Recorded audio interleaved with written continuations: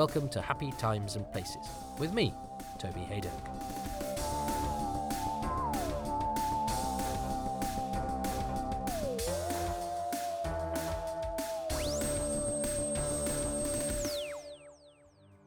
Hi Toby, it's Simon Guerrier here. I am one of those writers, I write for Big Finish and BBC Books and for Doctor Who magazine and stuff. I've chosen for you The Evil of the Daleks from 1967, in which the Daleks' diabolical plot involves them running an antique shop.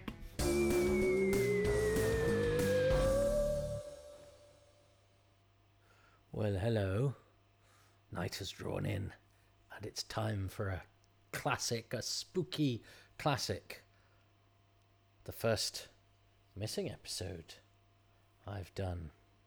So without further ado, in whatever form you're going to watch it, or if you're not, hello, I'll try to explain the pictures as best I can. It's Evil of the Daleks, episode 1.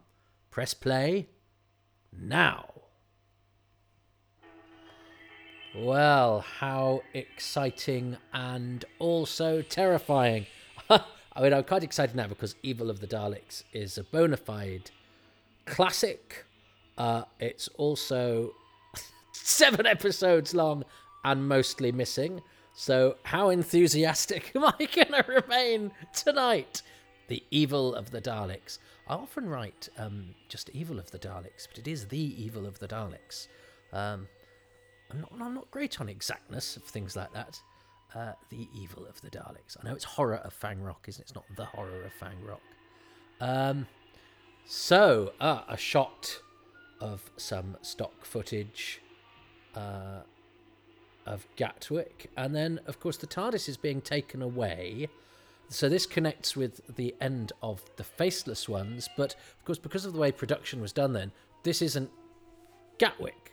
Of course, in the old days, I like these pictures of Troughton and Jamie, which I saw quite late in the day. Are they from the designer? Wherever they're from, they weren't in the usual run of pictures printed for Evil, which were largely Victoria in her dress and Maxtable and Waterfield in the lab and the fighting the fighting Daleks and the Emperor Dalek. But so that wasn't filmed at Gatwick because it was part of this production block. But of course, if that was done now, you'd get whichever unit was on the previous story and go, right, we've got a couple of scenes at the beginning. So we'll capture those for the next show. But no.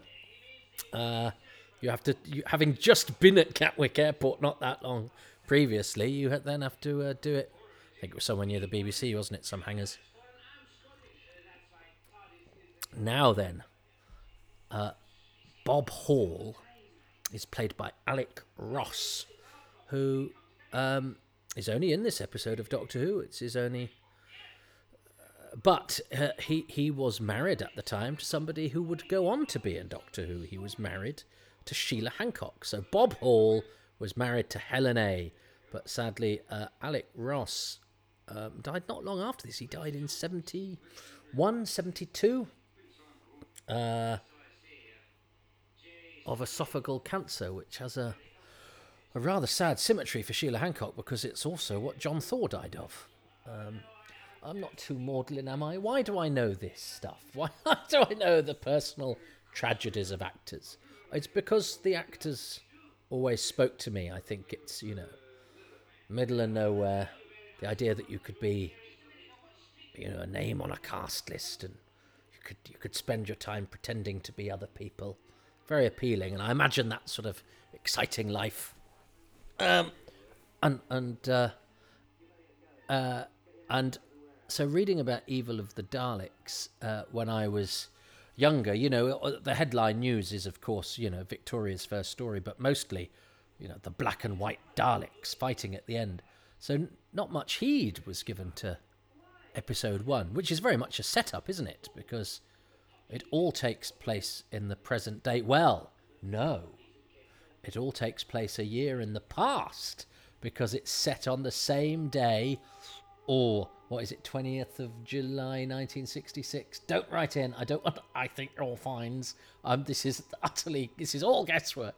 20th of July 66, which is the day Some of the War Machines takes place on, which is also the day the end of the Faceless Ones takes place on, which is what gives Ben and Polly their excuse to leave rather unceremoniously last week. John Bailey, wonderful actor. He has a very broken quality, doesn't he?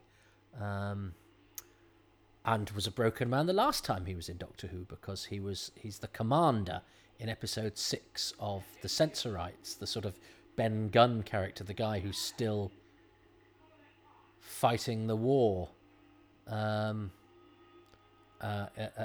episode 6 of The Sensorites. And that character too has a sort of broken dignity about him that Waterfield also has. There's a real sort of sadness behind the eyes and a slight reediness in the voice that suggests melancholia to me. It's a nice mystery, isn't it? This although Mr. Perry is also not massively modern, it's the nice mystery of Waterfield with his century-old way of conducting himself, but Mr. Perry with his what they called, you know what I mean, buttonhole and manner is also a bit of a sort of relic.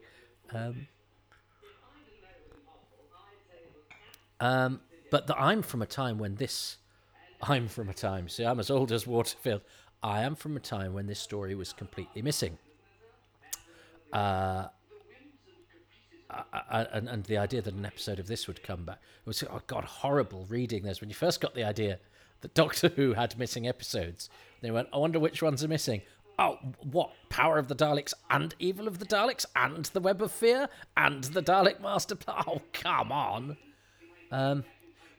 So, of course, they were the most missed.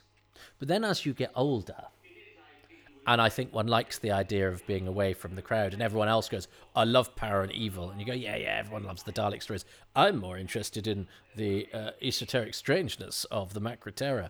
It's the sort of mental games you play with yourself. And I think as I got to know Evil, so I'm interested to see what happens later on, is that the middle episodes seem like quite a long fight between Jamie and Kemmel. And on the soundtrack, you don't know what's going on. So I always see those as a bit of a lull. And of course, the early setup is quite Dalek-light. So I think I went through a phase of thinking of this as a story that only really kicks in once the Daleks start playing trains and being a bit weird. And then the Civil War on Skaro, which is the headline. And I think when you discover a story like Evil of the Daleks, having seen all those pictures, you assume it's just 7 episodes of sort of wall-to-wall Dalek fighting, and you go, that doesn't actually happen till the end. Why didn't they just do that more? But it's interesting because when you go to, well, we'll see at the end. Let's talk about the beginning. So Alec Ross is also the father of the actress Abigail, or I think Melanie Thor, who was adopted by John Thor when Sheila Hancock married John Thor. So she is the sister of Abigail Thor, but actually they have different fathers. And this is Griffith Davis as Kennedy, who is still about, I think. I've never had contact with him, but I think a friend of mine has had a signed picture. He's got that sort of spivvy quality about him. In fact, I say spiv. I think they offered the part to James Beck, who was the spiv Walker in Dad's Army. And that spivvy sort of modern sort of thuggery is quite...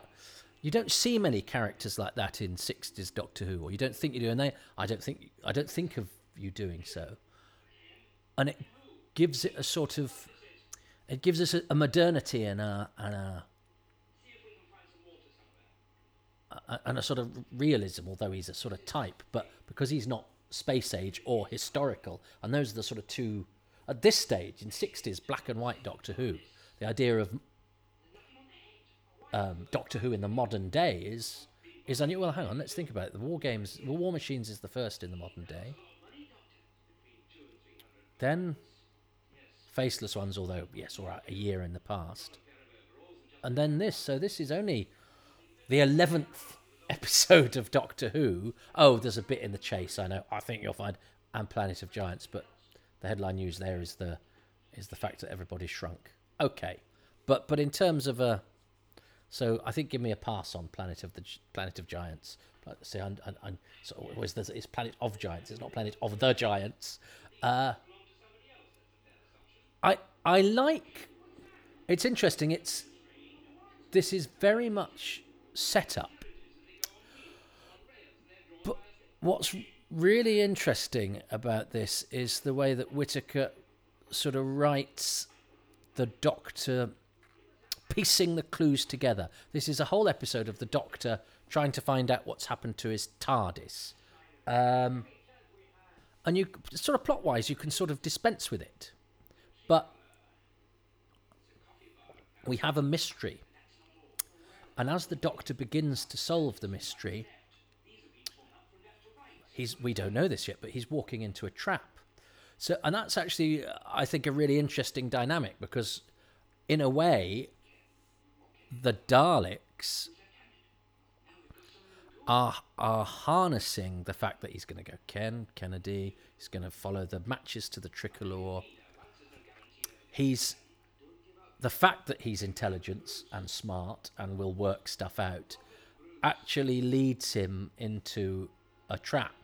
So he is hoisted by his own petard. He is trapped by the fact that he's capable of solving the mystery. Yeah, he's very urgent, isn't he? And very sort of, yeah. I like what he brings to it because Mr. Perry is so posh and Mr. Waterfield is, obviously he has this oldie worldy thing about him because, oh, hang on, he's from the past. And it is a story that sort of moves from place to place. It's not a static tale at all.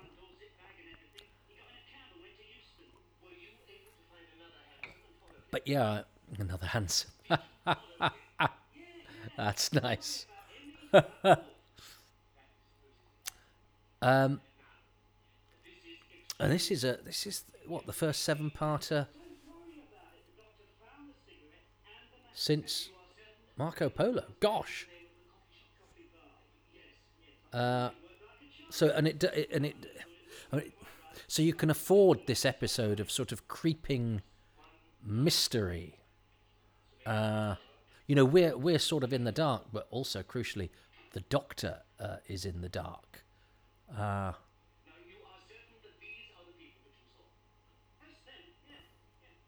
But yeah, this was. I've got to work out what Simon Guerrier might like about this, and he's a writer, so I suspect I don't think he'll be picking any of the performances. I certainly again, this is an episode I would have sort of dismissed.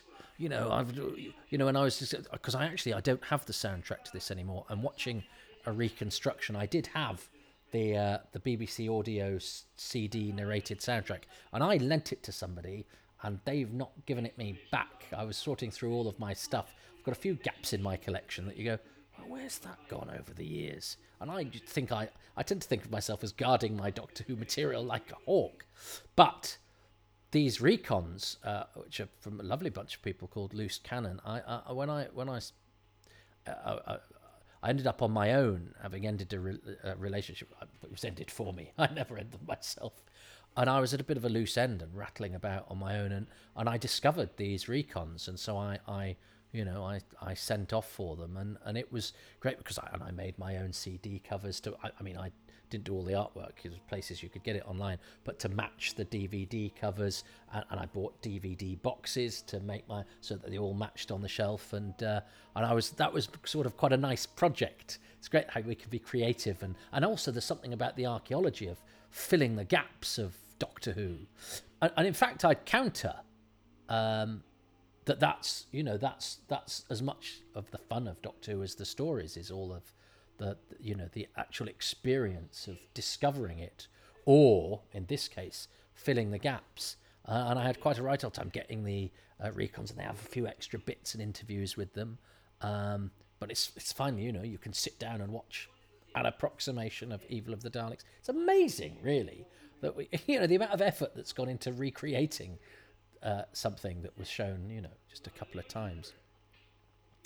And I started filling my gaps on my shelf and making the covers, and because I was now single, and then I met somebody else and sort of stopped. So I've still got some gaps. Really, I need to become appalling to live with and be left on my own again in order to complete the few little gaps on my shelf. Although the animations are now making good. That isn't it extraordinary? I mean, the idea that I first experienced the whole of Evil of the Daleks with a cassette tape that sounded like it had been recorded underwater in a sock. Actually, the quality of Evil wasn't too bad. And my goodness, huddled in my bedroom with a tape recorder, listening, this was better quality than a lot. I mean, Fury from the Deep, what you thought was the heartbeat going all the way through was just the tape going.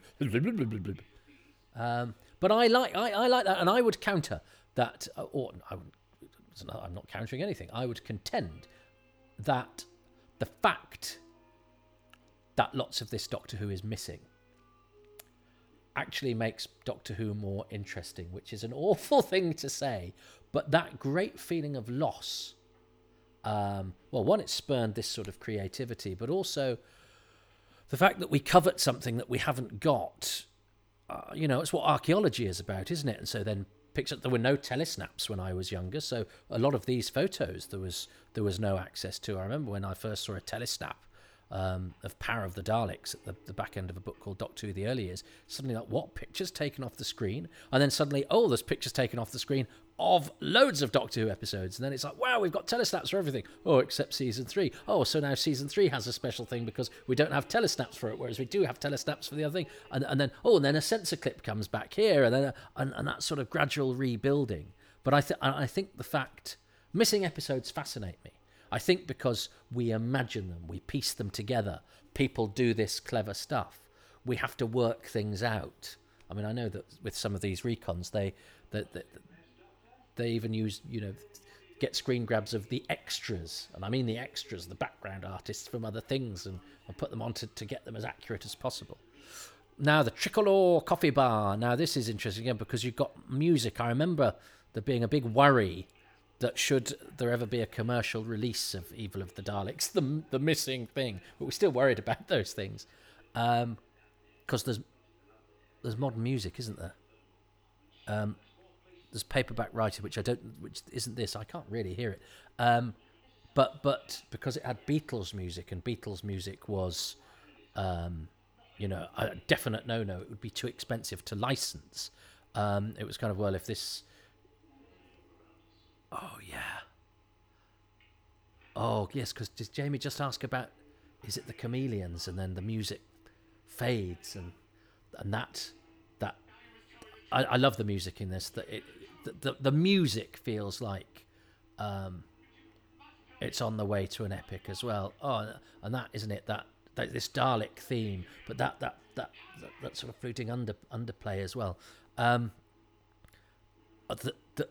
It's like Dudley Simpson has got a memo to say this story is really important and we're building up to something. Because this is, as I say, this is an episode of investigation, but it has a real atmosphere about it, and it has a sense of build, which I know in this modern age, and I'm not saying I'm immune to this. We're itching for the story to begin. We're itching for the Daleks to be in it.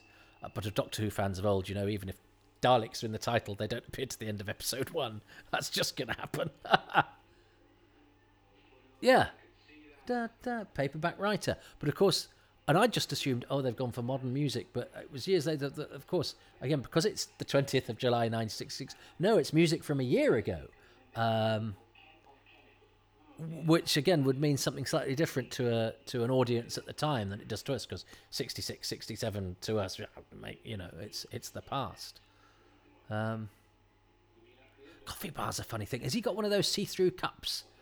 Yeah, I remember those see-through coffee cups. Oh God, I mean, how space age is that? They look terribly dated now. I think that's what one is. It doesn't matter to make the point, because I'm sure we had some of those kicking about, because our house was full of old. We couldn't afford anything new. Our house was full of old stuff. Yeah, see-through coffee cups. They seem so exciting.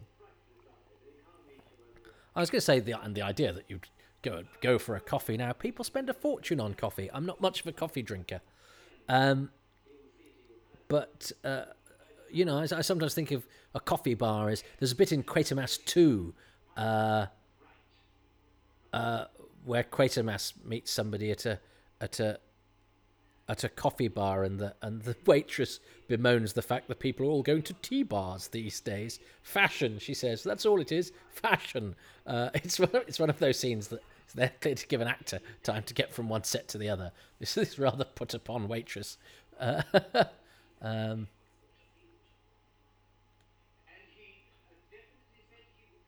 So yeah, coffee bars. They're very. I was going to say that. Well, I've just made my point. Because, I mean, gosh, Quatermass 2 is 12 years before this. Isn't that extraordinary? That, again, sort of, black and white sci-fi all sort of rolls into one. But that's 12 years. That's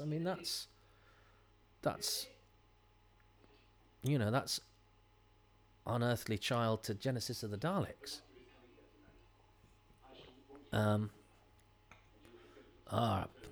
Polo neck jumper. Doesn't Jamie wear one of those later? Was the costume budget quite small? Yes, when Kennedy's out, give Jamie his jumper. It's only just occurred to me that the time difference between Quatermass 2 and this. That's extraordinary. And we still haven't seen the Daleks, but. And he's been quite a key character, but he's actually here just pretty much now to make this discovery, as we'll discover. He's not going to be long for this. I did like that bit in the coffee bar when the music went down and the Doctor went, "Oh, it's something much more serious." I only bring that up again because I don't think I gave it enough attention.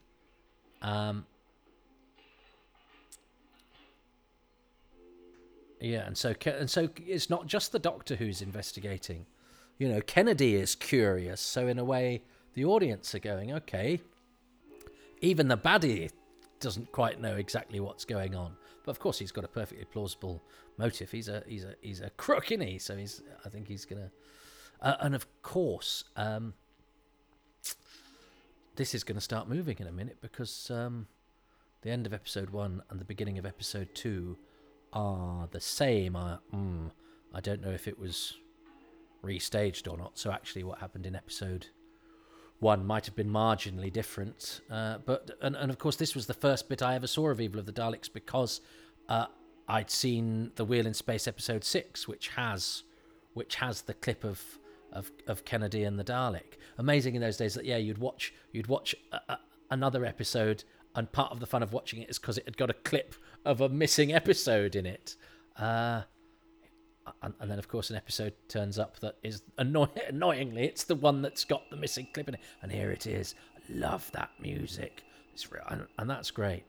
It's great. And it is a sort of deadly version of the Doctor Who theme, isn't it? A really sort of, and that's great because the Dalek's reflected in the thing, and then you've got the shot through the safe.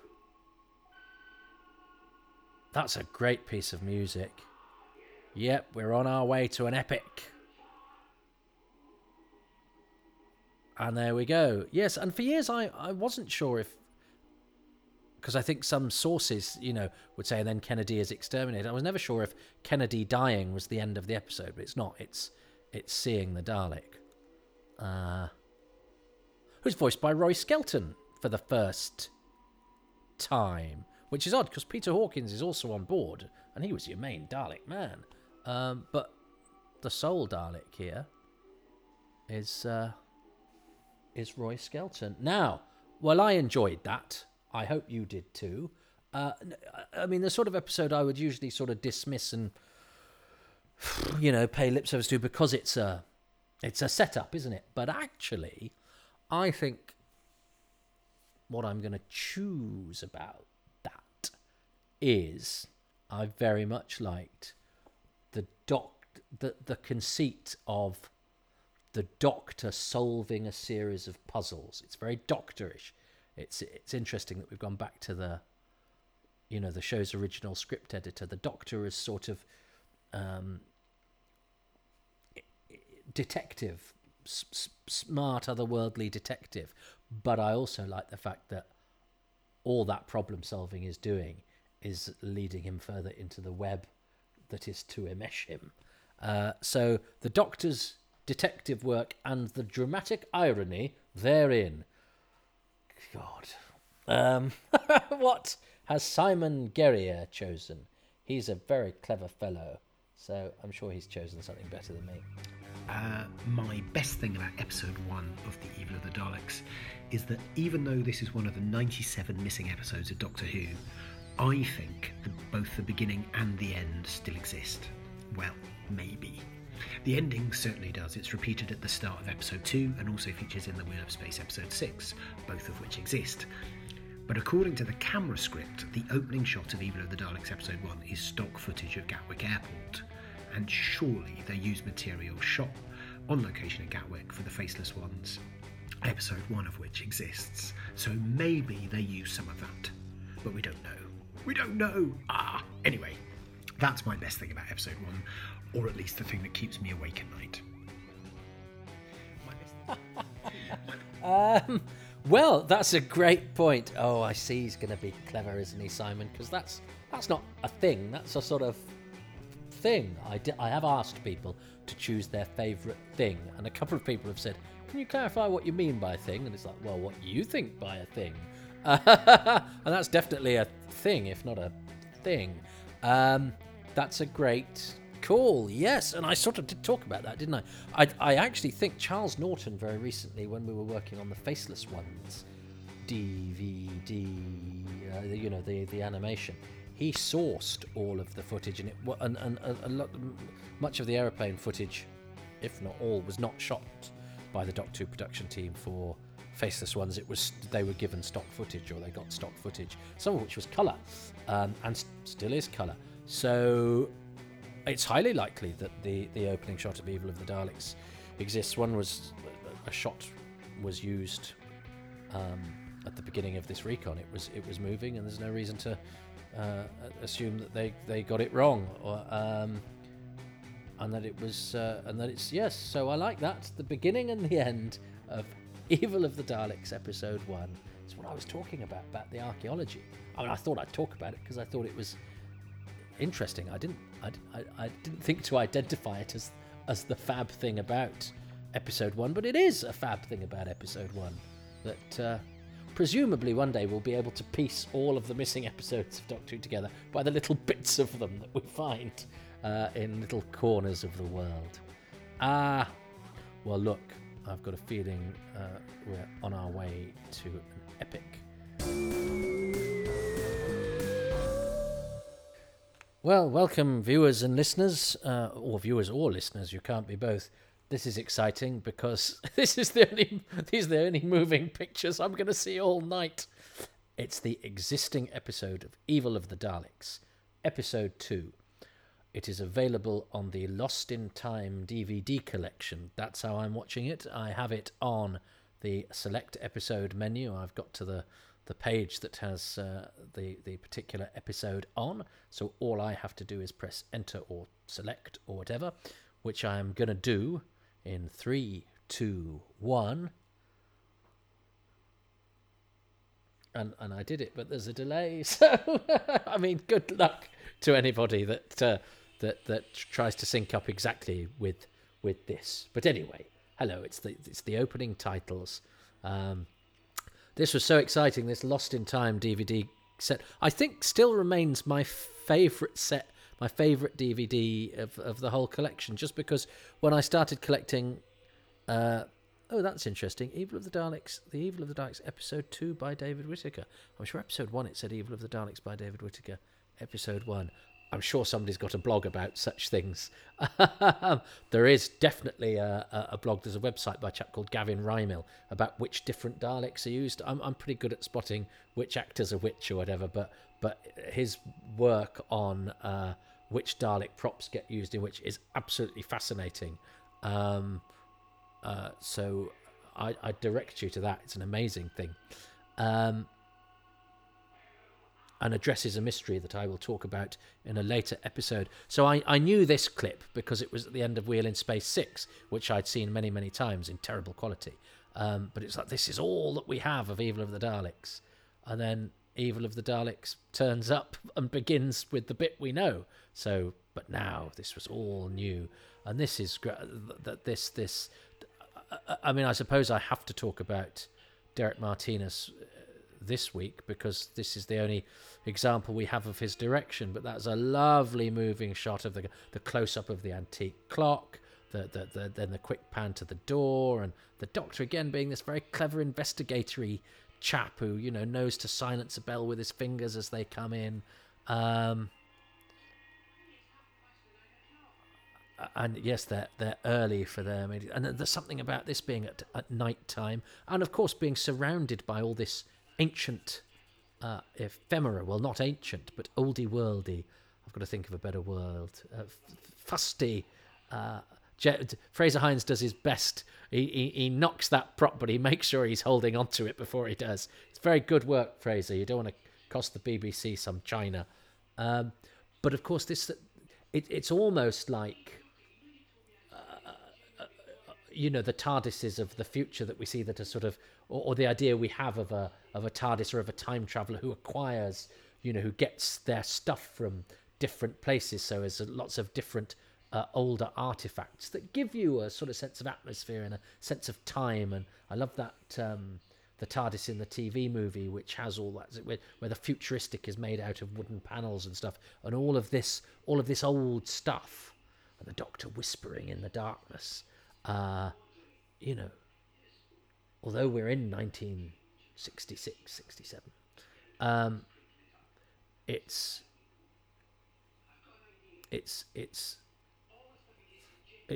telling us about it's invoking the past, and of course, Jamie is right here. Jamie is saying,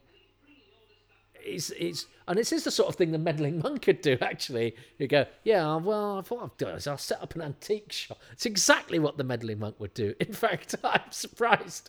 Well, I'm not surprised, but if we did this nowadays, the idea that somebody's got this wheeze where they go, oh, I'm selling genuine antiques, but you haven't thought to break it or dent it, you know. And that's another clue. It's another clue for the Doctor to actually get wrong, and not the first thing he gets wrong this week, which I rather like. That's interesting. I don't know what. Having said I like the fact that the Doctor very cleverly pieces together the bits, he also gets things wrong. I'm not sure what David Whittaker's. I wonder if that's going back to the original concept of the Doctor as the anti-hero, the Doctor who, you know. I mean, he deliberately sabotages the fluid link in the Daleks, doesn't he? But he gets things wrong. He's flawed because he makes that mistake, whereas Jamie is correct. Poor old Edward Waterfield. But yeah, all this antique stuff gives it atmosphere. And Derek Martinez is a brilliant director. He's one of the great Doctor Who Look at that moving, that very fluid camera. And this music, it's really going. This is bad news. Martinez's productions always sort of strive for realism. I was going to say, and the costumes are always very plausible, because I was thinking of, Dr. Barclay and his jumper in the 10th Planet, and, they don't do sort of wacky future. But then I remembered the Ice Warriors, where everyone's dressed like they've left their clothes out to dry, and Jackson Pollock's wandered in with his paintbrush. And sprayed them plastic as well. But there's always they're always cast to the hilt. Yeah. Mr. K. Perry, I'm being very clever. You're called Kenneth. No, you were after Kennedy. This guy's called Keith. One of the few Doctor Who Keiths, he says, and then I'll now remember loads, because there's Chang in The Wheel in Space. I think he's called Keith Chang. And in a performance that we can't see, which probably saves us a lot of trouble. And Sir Keith Gold, Christopher Benjamin, who I think was considered for the role of Toby in this. We'll talk about that later. Ooh, I'm having a Bakewell tart-flavoured Naked Bar. I'm not advertised by them or anything. I'm not sponsored by them or anything. It just had a pleasingly almond taste. And that's a shame that lovely photo of Patrick Troughton's been torn in half. Now, Perry is played by Jeffrey Colville. Sort of actor, those sorts of parts were sort of parts that Jonathan Cecil would have played. Sort of hello, ciao, yes, jolly chaps. I think he'd been in Emergency Ward 10. Well, the main thing I know about Jeffrey Colville is that he was, for a while, he went out with an actress called Monica Gray, who was in I mentioned it last episode, Quatermass 2. She plays Paula Quatermass in Quatermass 2. I went to her house when I was younger and chatted to her, and she told me about that she because she dated David Croft, the sitcom writer, and she said she'd also seen for a while an actor called Jeffrey Colville. So that's what I know about him. I can't promise it's all going to be gold like this.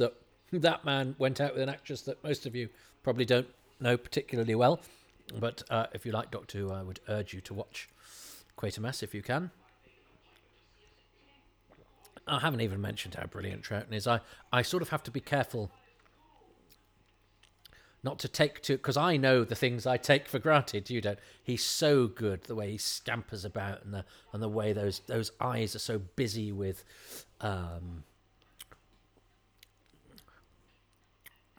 activity, Now, why do I know this? That wasn't his hand holding the picture, because of course you wouldn't get the camera in. It's a clever piece of direction. The actor holding the picture is Barry Ashton, who comes in later as the policeman. And he'd been in Doctor Who in a credited role earlier. He's one of the scientists in the moon base. He gets killed on the moon's surface with Victor Pemberton. So Victor Pemberton is Jules. So Barry Ashton is Franz. And he pops up in a couple of fairly thankless roles in the Pertwee era. He plays Proctor, Dr. Cook's assistant in the first couple of episodes of The Time Monster. And he also is a sidekick. He's Ray Lunnon's sidekick. It doesn't really have many lines in the first couple of episodes of Frontier in Space. Barry Ashton. All I know about him is that people say he was a lovely Welsh actor, but he's not credited in this. But he doubles up as the policeman, and also he can say he's played the Doctor, because he's the Doctor's. I mean, you only saw his index finger and his thumb. The Doctor's thumb. It'd be a good title for an autobiography. I was the Doctor's thumb. You didn't look at that, Fraser. Fraser does that twice in this episode, because he does it later when he asks about the painting of There's Barry Ashton, the painting of Victoria Waterfield's mum. He goes, "Who's that in the picture?" He hasn't looked at it. He didn't look at that there, but he did do that thing where he touched the panel and pulled his hand away, which he also does in Web of Fear, which I always thought there was a mistake in the Web of Fear. And Griffith Davis as Kennedy has just been... He died at the beginning of this episode, so he's just spent the whole episode as a corpse. But it's not a double, and of course because he had to act his death. So actually that happens a few, because Bernard Holly does that, I think, in Tomb of the Cybermen. He dies at the end of episode 1, but he's there in episode 2, dead. I think Nick Zaran as Lieutenant Sorba in The Space Pirates. He dies at the end of episode 4, I'm guessing, or maybe episode 3. Episode 4, 3 or 4? 3. And I remember he has to come back to reenact his death, and then he's a corpse. Whereas, of course, it's a different way. But that means you'd have to come back for because everything was done, on a weekly basis. Whereas now, you'd get all your stuff done and then you'd be sent home. I love Molly Dawson. Joe Rowbottom, who has a lovely ticklish voice and a really sweet quality. Molly Dawson, she's very much a sort of character type, but she's so delightful. I think she auditioned to play Victoria, and this was her compensation. But I think she's absolutely brilliant. And I think Molly Dawson is companion material. Oh, look at that. Marius Goring. I mean, a star, a movie star. Was big news about that an actor like Goring was in Doctor Who. And I think, he would be able to say, give me a marvellous costume and a fantastic beard, and I shall be in Doctor Who. And he's great, and he really enjoys himself. But, I mean, an actor of his stature being in Doctor Who lent it massive credibility. This is. We sometimes, think of the guest stars we get today. Well, there's, Goring at this time could compete with any of them. He's in A Matter of Life and Death, the Powell Pressburger film, and he's brilliant in it, playing a French, a French phantom, a Pimpernel type. He was the Scarlet Pimpernel as well, wasn't he? He was the Scarlet Pimpernel on radio and television. And in those days, I think the billing for this in the Radio Times goes starring Patrick Troughton as Doctor Who and Marius Goring as Theodore Maxtable. I mean, and the companions actually got quite short shrift. I think Patrick Troughton as Doctor Who, Marius Goring, and then I think with John Bailey and Fraser Hines. He's so sad. And look at those furrows. That's a worried forehead, isn't it? That poor old Waterfield has. He's great casting, John Bailey. Yeah, Derek Martinez is brilliant at casting. And that was a picture, wasn't it? The picture on the wall of the wife, the late wife. That just makes him sad as well. He's got a dead wife.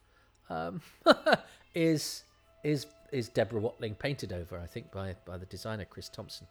And here she is, for the first time, the beautiful and fabulous Deborah Watling. God, look at those eyes. She's but she wasn't first. They cast Denise Buckley, didn't they? Who is very good in a episode of The Prisoner called The Dance of the Dead, with Mary Morris as number 2. She plays a maid in that, but it's a decent part, and she's great in it. She's really plucky and perky and obtuse, and yeah, it's a really good performance. I like Denise Buckley. I don't know an awful lot about her, but she's great in that Prisoner episode, and she was cast as Victoria. I don't know why it fell through, but then Deborah Watling comes in. Oh, I think they saw Gabrielle Drake as well, who I've worked with since, who's a very classy lady, and Lance Travers, who was married to Ronald Pickup. And Joe Rowbottom and Deborah Watling. This is brilliant. I love this. It's so because the Dalek has no idea that the reason she's lost weight is because she's under great emotional distress. And I think that's really sophisticated and just a really lovely touch, a really intelligent touch, and quite harrowing for the character. And I love the way that when the Daleks look back, there's something really waspish about them. And the fact that it's looking down because she's down, and the way that it's shot. They're really malevolent. It's funny that prop can be made to seem so malevolent just by the angle of its eye stalk. And I love it. I love the looking back. But that's a very clever observation about the Daleks, is the Daleks are so literal and so harsh that they wouldn't comprehend that she's lost weight, not because, well, presumably she's not eating because she's hungry as well, but that it's actually more complex than just have fuel, you will stay a decent weight or whatever. I love this lab. The design work in this story is great. I'm sure that spiral staircase is in Doctor Who again, or has been in it already. I love it. Yes, I think I should have a cigar, and I think I should have a cutthroat razor to do whatever it is that one does with cigars. That's when you're an actor with a bit of clout. I think I should have a prop in this scene. You've already got a big beard, funky glasses, and a brilliant costume. Yes, and I shall also have a cigar. I would like a cutlass for episode 5. I love the dialogue that Maxtable is given, all that stuff about, when he says, it's just little things like when he says J. Clark Maxwell rather than James Clark Maxwell. I don't know why that gives it a certain class, but it does. It appeals to me. I'm easily pleased. Because I've heard of, this is it, by J. Clark Maxwell. I love that. I'm not a scientist, and I understand. I remember when there's a wonderful book that came out when I was a student called The Discontinuity Guide, which was the first it was so loving, and yet it took the mickey. And I've since sort of fallen out of love with the taking of the mickey of Doctor Who, because I think we get lofty about the past at our peril. And I don't like Doctor Who archly because it's a bit rubbish. I like Doctor Who because I think it's absolutely brilliant and the best thing ever, and it was magical to me as a kid, and I don't want to lose that magic. And I think so I get a bit cross when things are a bit, cock a snook. But actually, as a student, that book was so refreshing because I'm not knocking the book, because it's a really good book, and it's very loving as well as critical where it needs to be, and it's very well written. It's got a funny turn of phrase. But I remember being slightly disappointed with the write-up of this, because instead of going, it's got the Black Daleks and the human factor and the Emperor, it sort of says it papers over its scientific implausibilities with a confident swagger. And I couldn't really get an angle on what they were talking about. But actually, then when you immerse yourself in the story and all of its stuff with, a magnetic man, and Maxtable's after alchemy, and that very intangible idea of, the human factor and the Dalek factor, which are pretty basic. I love this. I remember when I first saw this scene, and the fact that it's in shocking close-up for the Doctor, and that music, and look at his face. This is big stuff. Troughton is selling this 100%, but also it's really well shot, and the music helps, and the way that the Dalek speaks as well. It's an absolutely brilliant scene. I love that, and the fact that the Doctor is standing up straight, but you can tell he's absolutely terrified. And again, there's so much going on behind those eyes. He's fearful, but he's standing up to it. I love that sort of indignation that he has, that foot stamp and indignation that has a childlike quality to it, but look at that keen intelligence he gives. I love that scene. Waterfield's there going, I'll tell you, but no, honestly, please, sir. you coward. He's so good. I love that scene. And I remember when this episode came back, and a lot of Doctor Who can be quite disappointing. It doesn't match your imagination. I love this little scamper he does. What have you done with your infernal meddling? That's a great line. And that sudden panic, and then it's gone. That's clever as well. But I love that. And I remember that scene, and me going, no, these missing scenes when they come back, they are not disappointments. That is, I am so thrilled we can see that. I love that confrontation between Troughton and the Dalek. He's so good. It's so good. I think the Daleks are so familiar to us, so ubiquitous, that I think we sometimes forget how, when they're at their best or when their import is underlined really well, they are. You suddenly remember, no, these are a big deal. Look at that face, shot brilliantly. Oh yeah, Jamie, you've got a hangover, mate. Oh, I love the fact that she's so delighted. I also want to know what this drink is that she's got that makes your hangover disappear. I could have done with that a lot in the olden days. Again, another example of Derek Martinez having an eye for custody, because Joe Rowbottom had a very decent career, and you can tell why. The camera loves her. She's great. She's got such a lovely quality. And this is Bridget Forsyth, a terrific actress. You can tell she's a good actress because my mum always went, she's very good, she is. And if my mum doesn't notice things like that, because she was in Whatever Happened to the Likely Lads, so she was a bit of a household name when I was growing up learning about Doctor Who. And when I first got a cast for Evil of the Daleks in Doctor Who magazine episode guide, and you went, okay, so who's, oh, wow, Mariska and John Bailey, big actors, but you haven't looked at the portrait, Jamie. Jamie has not looked at the portrait. That's twice in one episode he's gone, what's that, without looking at it. Naughty Fraser. Although I adore Fraser Hines. We will get onto that later. He is so good. He's worth his weight in gold. But that, you've got Bridget Forsyth.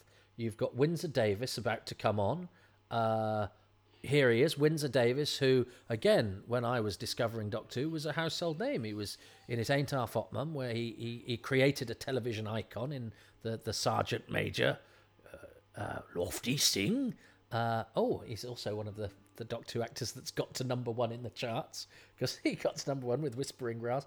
But he was, so reading this, you got Bridget Forsyth, Windsor Davis. So these are actors that have a future, but have been spotted, used early by Derek Martinez, which adds sort of retrospective class. We wouldn't have known it at the time, but you look back on it and go, not only was it a good story at the time, it was a good story in the sense that when you look back on it, you go, and also, they got people who'd got a great future. So top marks to Derek Martinez, not only for the way that it looks. I think you're helped as well by the fact that it's a period setting.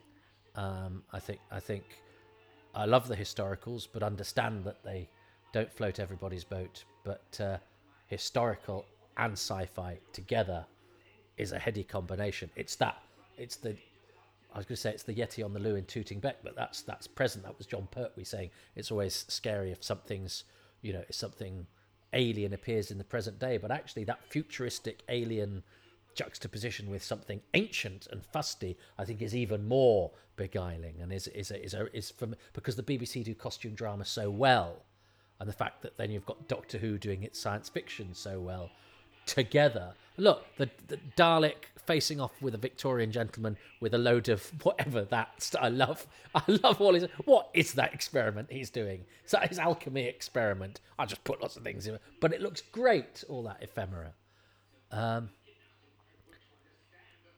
Make not idle ones. Oh, and Troughton's great because, in fact, now he's not panicking. He's very dryly assessing the situation, and you sort of know. Oh, he bites his nails though, doesn't he? And in fact, the fact that he's so deadpan about just underlying how serious it is, it's really clever. Now, if you look closely at this Dalek, its eyes aren't flashing because there's only one Dalek this week. That was an empty prop. But I remember being surprised that was the episode ending, because I'm sure I'm sure established wisdom was the episode ending was when he said, "And their greatest pleasure will be in killing me." So that's like a sort of bonus scene, but it's great. I love the way the sucker goes into the camera. Peter Hawkins is doing the Dalek voice. There we go. Roy Skelton, you pretender to the throne. Your time is in the future. That isn't that good. Oh, I love that. Just imagine if we could see it all, because that's... Anyway, I've got to remember not to talk when it's stopped, because I've still got another 5 episodes to go, and I'm sure there will be gaps that need filling. So, right. What will Simon go... What have I chosen? Oh, my choice is simple. That scene, the face-off with the Doctor and the Dalek, I think that's one of the great scenes of Doctor Who. I just think everything about it is brilliant. I explained why I don't need to repeat myself. What has Simon Guerrier chosen as his best thing of episode 2? My best thing about episode 2 is that we learn the Daleks are running this antique shop. But perhaps the Doctor was already onto them, because this antique shop stuff is set on the 20th of July 1966, the same day as the event of the Faceless Ones and of the final bit of the War Machines. And this is the thing, the War Machines begins with the first Doctor having a pricking sensation in his skin, which he gets, he says, when Daleks are near. So I think he detected the antique shop all that time ago. And I think that's rather fun. My best thing Yes! Did he say July? I think I said June in episode 1. Oh, that's going to get the I think you will find us. I think that's not bad, considering. Anyway, I knew that. I said about that in episode 1, didn't I? But I never... And I knew that he says that in the War Machines, because he goes, I get that same feeling when the Daleks... He actually fluffs the line, which is a shame, but William Hartnell in the War Machines, says, oh yeah, I've got that prickling sensation from when the Daleks are about, which of course is just, saying that something's up and it's Wotan and he's built some not very good big boxy Dalek things. Some slightly less svelte Daleks in the post office from his base in the post office tower. But a year later, because of the accident, or just the happenstance that,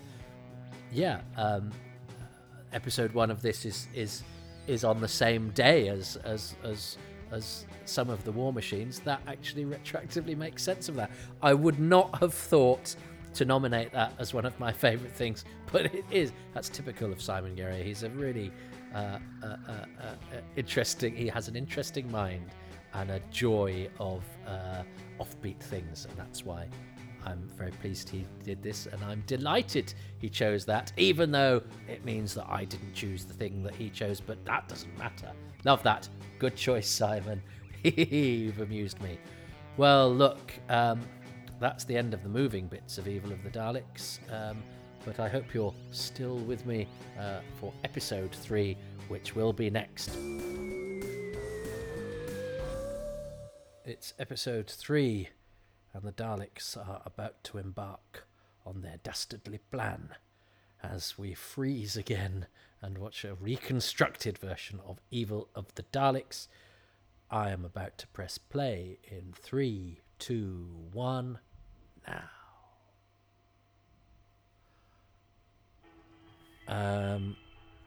Excellent. So we're back to stills, which is a real shame. Isn't it interesting that episode 2, which is the episode that exists, is it the only one that hasn't got any filmed material in it? And film material is, of course, where the money is, and it's often in episode 1 to get people hooked into the story. No, you see, they've gone Evil of the Daleks by David Whittaker episode 3, whereas the moving episode went episode 2 by David Whittaker. Now, that may have been an anomaly. Who knows? Now, I do know that this cliffhanger was refilmed because they've got an extra Dalek on set. So you would have had... Its eyes would have glowed and Gerald Taylor would have done his acting. And the thing I didn't say about the Lost in Time set of having those episodes is that, of course, when I'd collected the single episodes, which I loved doing because it was like getting a glimpse at part of one of the Dead Sea Scrolls, because you couldn't see the rest of the story, and I found that fascinating, that window into the past. But when I first started collecting, this episode did not, episode 2 of Evil of the Daleks did not exist.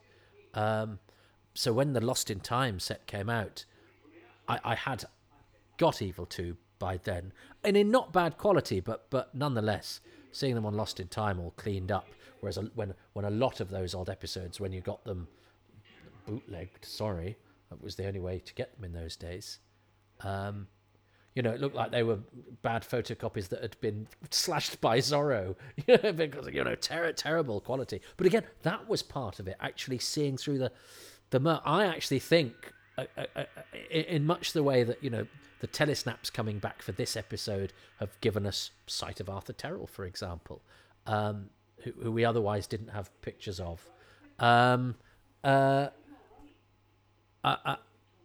Is that gradually bits come back and fill our knowledge. Having seen the episodes first in really bad quality, I then got an extra boost when I saw them in really good quality, and then having listened to murky soundtracks, to then see a reconstruction, at least it's a sort of dimension, it's a sort of feeling of it, and then I'm sure, I for not this episode but other episodes, I've since then seen animated versions of or reconstructions that are have been done again and aren't on VHS but are on the DVD. So each time you see something new or something becomes clearer, and I love that. It's like when you're an archaeologist, you paint away, don't you, gradually uncovering layers. And that's a bit like being a Doctor Who fan, is that every time every time something new is discovered, our understanding increases, but our experience of it is therefore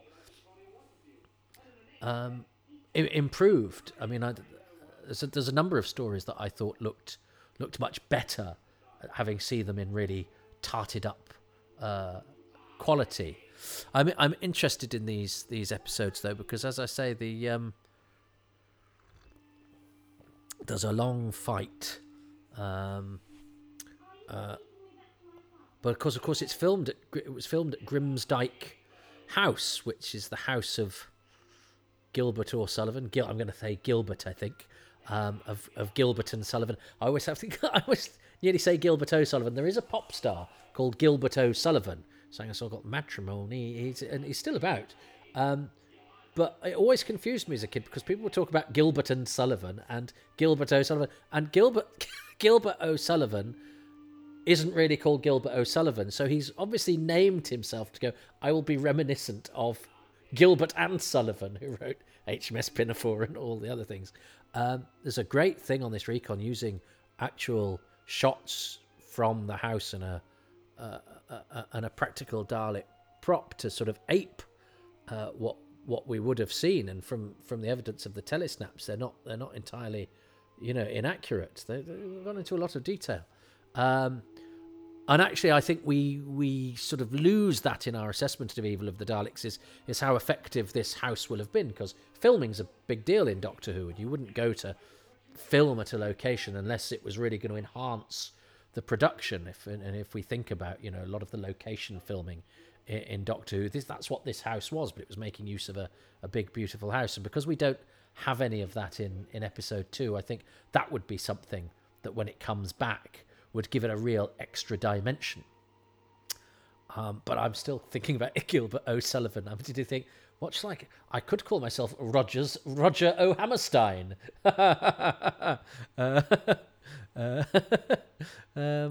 Gilbert O'Sullivan. Anyway, so I've been to Grimsdyke House. There's a very posh restaurant there. I was taken by Steve Roberts from the restoration team, actually, of whom it's a favourite haunt, and said, "Should we go to Maxtable's house?" And there was a few Doctor Who fans there. It was an evening where a few and my life prior to my one-man show, Moss Ate My Doctor Who Scarf, was I didn't really hang around with Doctor Who fans at all. I was part of fandom very briefly before I went to university, but only for for a short time, but I've never really, not really part of organised fandom. It was unusual for me to have Doctor Who fan friends, apart from brief period. So suddenly in later life to be going to Maxtable's house with, people whose names I'd read on the internet, Steve Roberts among them, who's since become a friend.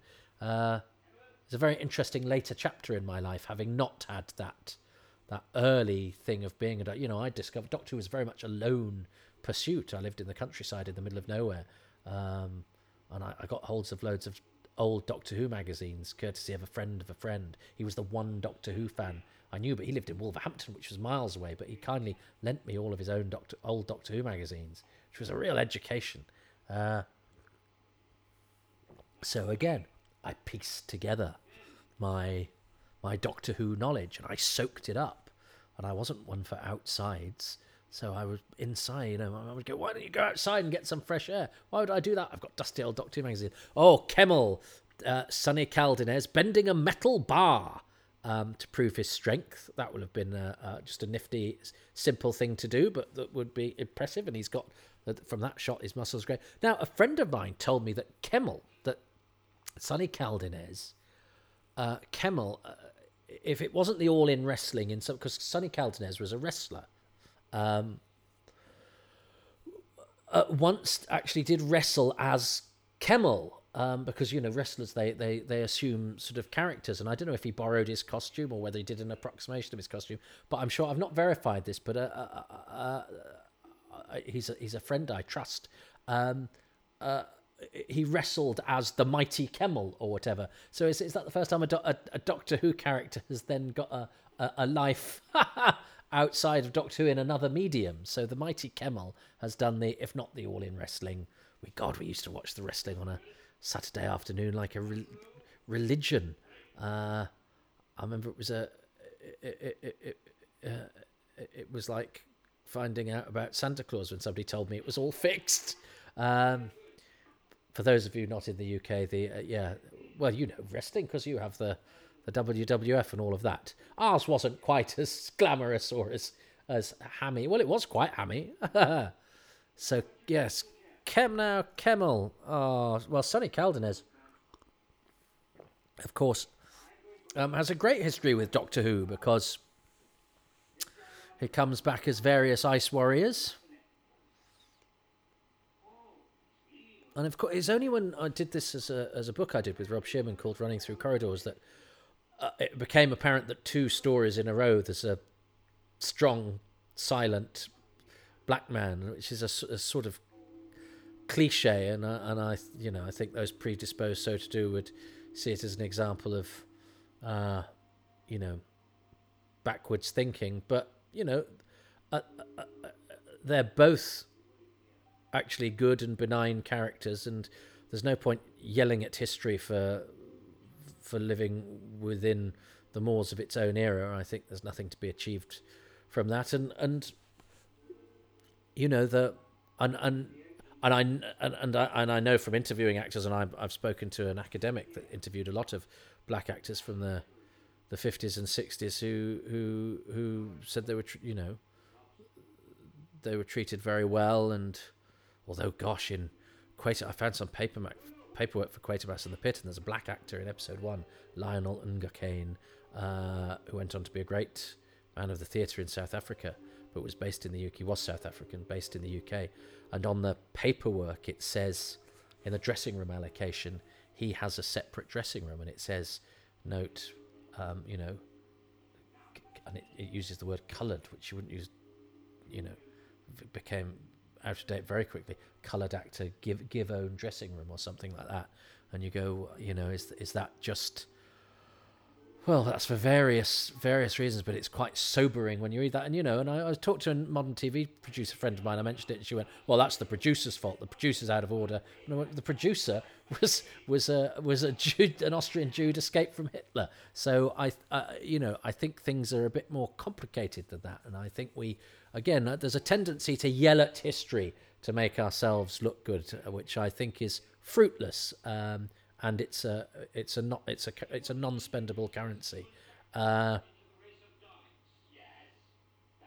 And there's in fact, Marius Goring, interestingly, was described to me once by a fellow actor as right of Genghis, and he lost a lot of money because he was high up in equity, and he took equity to court a couple of times. But I remember he did lose a lot of money because he took equity to court about selling programs to South Africa, apartheid South Africa, and that was interesting because as a kid, I mean, we didn't have Jaffa oranges in our house because the apartheid regime was, a terrible thing, and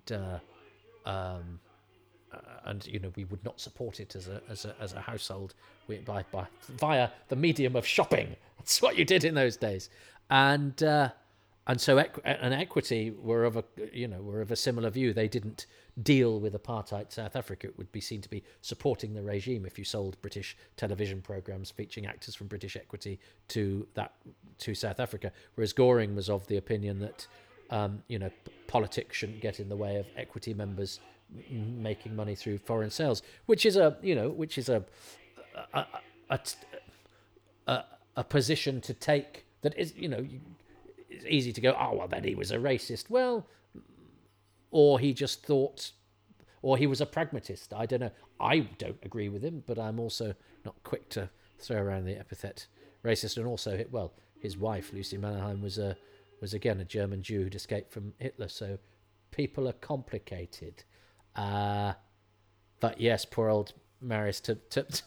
He and one of the people who spoke very much against him was a black actor from Doctor Who, Louis Mahoney, who, as I record this, died not that long ago. And I remember reading about it at the time, thinking of Ponty from Planet of Evil and Theodore Maxtable arguing with each other, and it gave it a whole Doctor Who frisson for me. I actually met Marius Goring. He was in a production of what was it called? A play. Wasn't Dangerous Corner, but it was something like that. And Agatha Christie with Michael Cashman off of Time Flight and EastEnders, and now The House of Lords, and Marius Goring and Glyn Edwards, Dave from Minder, who was never in Doctor Who and should have been a good actor. And I met Marius Goring. He had a little dog, and I had a crap biro, so I have Marius Goring's autograph in one of my Doctor Who books in knackered biro, and it was before the days of I didn't have a camera, so I couldn't get a snap or anything. But I met Marius Goring very briefly. I've never met Jo Rowbottom. She is the mother of a friend of mine, and he did try to get me an interview, but apparently she's not keen to talk about her acting career, which went on for, a lot of actresses dropped off the radar quite early, but she was in a sitcom, Romany Jones, which with James Beck, who was thought of for Toby. Interesting. And was appearing in stuff, well after I knew that she was in Doctor Who. I'd see her pop up in things like The Bill and stuff. And she has got a lovely quality, but some people just don't want to talk about their careers, which is totally understandable. It's a shame because I always think of them as the ones that got away, especially if they're known to somebody. But of course, we think that people's memories of 4 weeks or whatever spent doing a Doctor Who, that's precious information. Well, I mean, if you ask me what I did in March 1992, I would have no idea. Yeah, but what about those people you knew then? Well, yeah, maybe vaguely. But I'd still like to chat to Jo Rowbottom because I think Molly Dawson's lovely. She's a great character, and she's great companion material because she's quite feisty. She's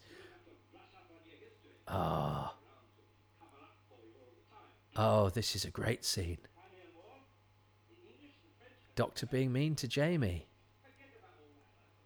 I remember there was Doctor Who magazine, after they were sort of running out of things to do in Doctor Who archives, they did a series called Nostalgia. It was another way of packaging, looking at a story.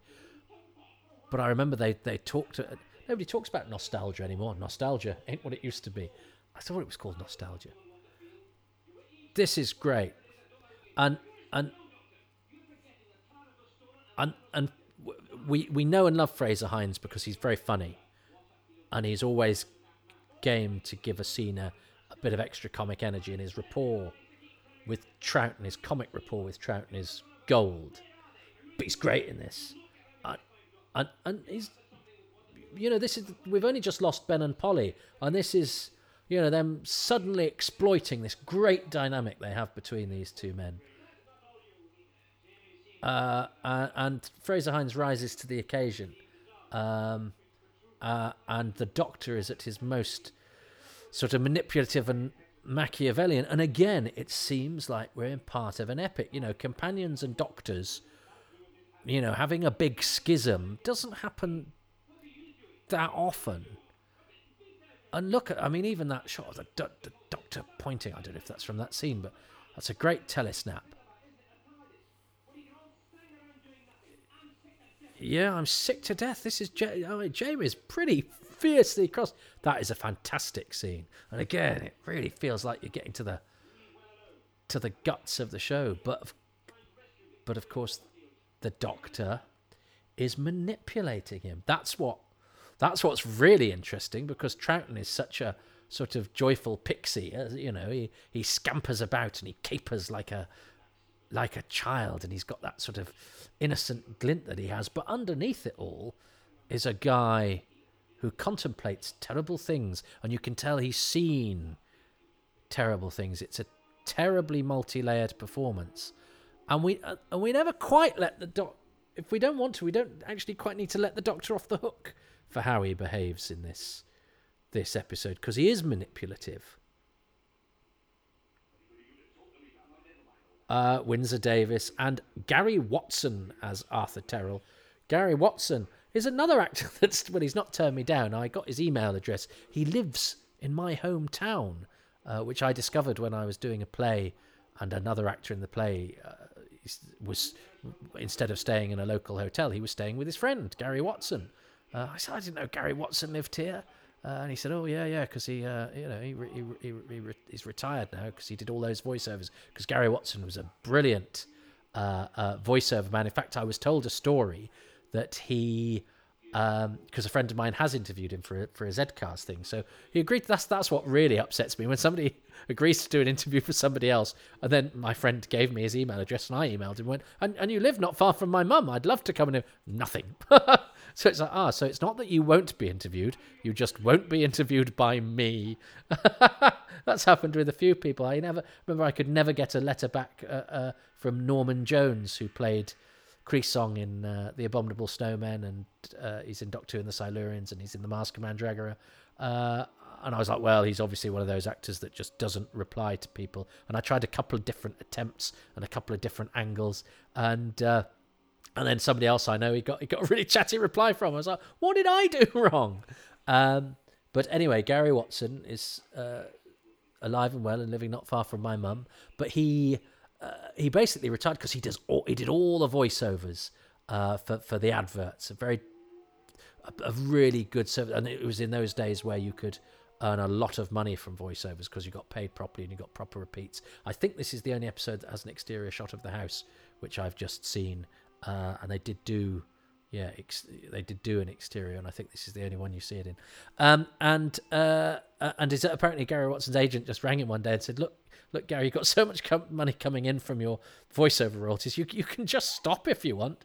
And so he retired to a lovely market town, and I hope he's very happy. But I hope also will at some point consider chatting to a local lad about Doctor Who.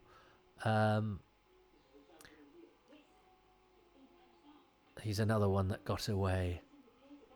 And he's not, and it's just, there aren't many actors of that period called Gary. It's one you sort of associate with, 80s kind of earthy actors.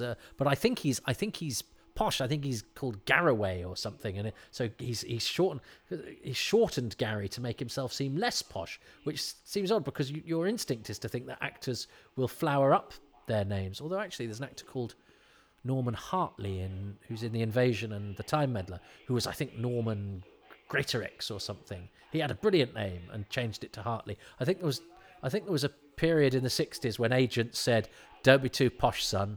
I suppose because it's the kitchen sink and all of that sort of thing, that to be seen as posh was to be seen as not genuine and not earthy enough. So actors who ran the risk of sounding a bit posh had to suddenly go, no, man, I'm called John. I'm not called Balliol. Or whatever. What's Bob short for? Rupertville. So this is... my image of these... So a lot of these episodes is of indistinct action, but actually there's night filming here, isn't there, which is gorgeous. And again, I think we miss a lot of that because that's unusual. You don't get many. You get some nice nighttime scenes in studio, and that's very nice to light.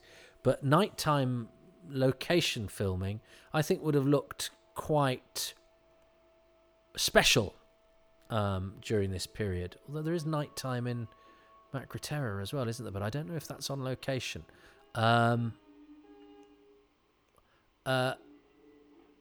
So again, I think that's. Oh, so yes, Windsor Davies gets killed. Oh, but I think he's back next week as a corpse. So I think I talked about that in the last episode about actors. Yeah, Kennedy came back as a corpse. Windsor Davies comes back as a corpse. If you get killed close enough to the next episode, you get another episode fee. But yeah, I like the fact that Windsor Davies has been in Doctor Who, and he's the only person in the classic series of Doctor Who to be called Toby, and that was quite special to me because Toby is a rubbish name.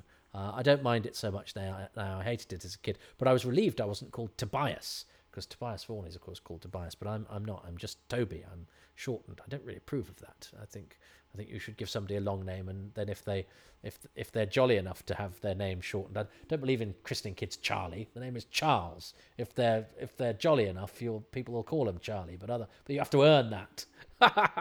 But I was quite glad I was not called Tobias. I don't know how I feel about that now. Anyway, yeah, this is all nice and dark and on film, and they'll have made good use of the house. And I suspect Derek Martinez will have shot it well, because he makes a virtue of. I mean, even in Galaxy 4, when that came back, and it's, there's some scenes that are potential to be quite dull. The way he frames all of his... And in Galaxy 4, he's basically got 4 women that look the same, but the way he keeps them in the picture and keeps the picture interesting. So with the freedom that film allows him, I think this could have looked quite special in a way that we probably don't appreciate. And this fight scene that is largely indecipherable to us... from this vantage point, I'm as I'm watching this is only occurring to me now. I'm confident will have been quite good. Oh, and that's the episode ending. So, yeah, Kemmel there to confront Jamie. Although I've got a feeling isn't the fight part of next week's episode ending as well? I can't remember. As I say, my feeling about these next installments is that they're a bit of a lull, so I hope that I am proved wrong, because I'm enjoying this. I'm certainly things are occurring to me that might not have done as I'm trying to sort of piece the pictures together. I like that. Very good. I hope you're enjoying Evil of the Daleks. I now have to choose something from this episode. The night. I do like that night filming, that darkness. I think that looks really impressive. But I also like the argument between. That's a classic scene, isn't it? The argument. No, I'd be naff to choose night filming, wouldn't it? I think there's night filming next week as well, so I could choose the night filming next week. No, what's night? No, I'm going to choose that scene between Jamie and the Doctor, because I haven't mentioned Fraser Hines and Patrick Troughton enough, because I just take for granted that they're brilliant, but also because Fraser is so often the jolly comic stooge, although he does the action stuff very well. But I think that's a more meaty scene for him that he doesn't get as many of. So for that, it's a real standout scene. What has Simon Guerrier chosen? He's probably chosen something to do with the fact that he's probably chosen something clever. He's weaved a web, no doubt. My best thing about episode 3 of the Evil of the Daleks is the argument between Jamie and the Doctor. I actually think this is a mirror scene to the celebrated bit in Tomb of the Cybermen episode 3, where the Doctor talks about his past with Victoria. In both that and this, we're getting an insight into who the Doctor really is, a more devious, darker character, affected by stuff in his past, a kind of shade to him that we haven't had before. There's an interview with producer Innes Lloyd from about this time saying that they started Troughton too silly but are trying to redress that in the programme. And I think Troughton and Fraser Hines really go for it in this scene. I think it's great. Yes. Yes! I got it! I got the same as Simon. And it's an amazing scene. Yeah, and it's weird because the thing about the Troughton being devious and a bit of a is he pulling people's strings? They're never particularly overt with it, but it's definitely there. Great stuff. Well, let's go back in time through the medium of static electricity and watch episode 4 of Evil of the Daleks, and I'm going to press play in 3, 2, 1. Let's see, which makes no difference because you'll be on a different machine and in a different medium for me, and still it's starting now. I do like these titles, by the way. Later Doctor Who titles are great. Many a great title sequence in Doctor Who. But I love the sheer abstraction of the Bernard Lodge stuff. It's a suggestion of time and space without it. The idea that it's literal, and then the Doctor's face comes on and is torn to pieces, which is whoa. And then the font is quite sort of. It's very Evil of the Daleks actually. The font is. It's like it's just on the front of a book cover. So you've got sort of it's like having an ancient book. Sort of projected, the writing on the cover of an ancient book projected onto the sort of the billowing movement of space and time. Love it. Now we've no idea what this is like. Peter Diamond is the fighter ranger who knew what he was doing, an excellent stuntman who did work on the Star Wars movies. I think he did the fight for The Princess Bride, which is, you've not seen the sword fight in The Princess Bride, is one of the greatest movie sword fights of all time. Witty, really well done. It's got character in it as well as action. It's brilliant. If you've not seen The Princess Bride, I don't know what you're doing here. Go and see The Princess Bride where you watch me talking along to still pictures. But Doctor Who's history is littered with fairly bad fights as well. I'm looking at you, the time meddler. But I trust Derek Martinez and I trust Peter Butterworth, Peter Diamond. I also trust Sonny Caldenez because he was a wrestler, of course. So, again, it's very difficult. That's why I think, that's partially the reason I'm sort of a bit muddy about the middle episodes of Evil, which are very important, of course, because Jamie is basically being a guinea pig doctor to distill the human factor, whatever that is. I like it is a bit David Whittaker. That wasn't. I think there was going to be in the original story. They go back in time and get a caveman called Og, which because they needed somebody to do stuff to distill essence de humanité, or whatever it is. Oh yeah, there's some outside filming of Kemmel hanging down the roof. So yeah, Og would have been the key to the human factor, whatever that is. They're very vague about it because it's a very vague sort of idea. There's one thing that makes us human. What is it? It's a factor. It's a thing. And can you narrow it down with that? Well, it's not the thing that makes the Daleks. What's that? That's a different sort of factor. Gonna go into any more detail? Don't need to, because I'm gonna make it a really good production with really interesting characters and a big Dalek fight at the end. So you'll sort of forget about that bit. Oh, okay. And I sort of do, but that and the idea of alchemy, the idea that Maxtable is after alchemy, and David Whittaker's absolute faith in Mercury as being something that can do almost anything. It makes his approach to science a particularly very much his own thing. But I don't mind it, because he's an interesting writer, David Whittaker. He pushes different buttons, and I think that's what the Discontinuity Guide meant, perhaps, by what is it, papering over its scientific implausibility with a confident swagger. Yeah, it's a brilliant period production with a gloriously interesting guest character. So therefore, the science we can forget about. Now, we've just seen Victoria's handkerchief on the floor, which is the birth of many a great anecdote from Fraser Hines about picking up things of Victoria's that have been dropped, and picking up and replacing the prop with a pair of knickers, much to the embarrassment of Deborah Watling. I think there's a similar, that anecdote, one size fits all. It can also fit something that happened in the Web of Fear as well.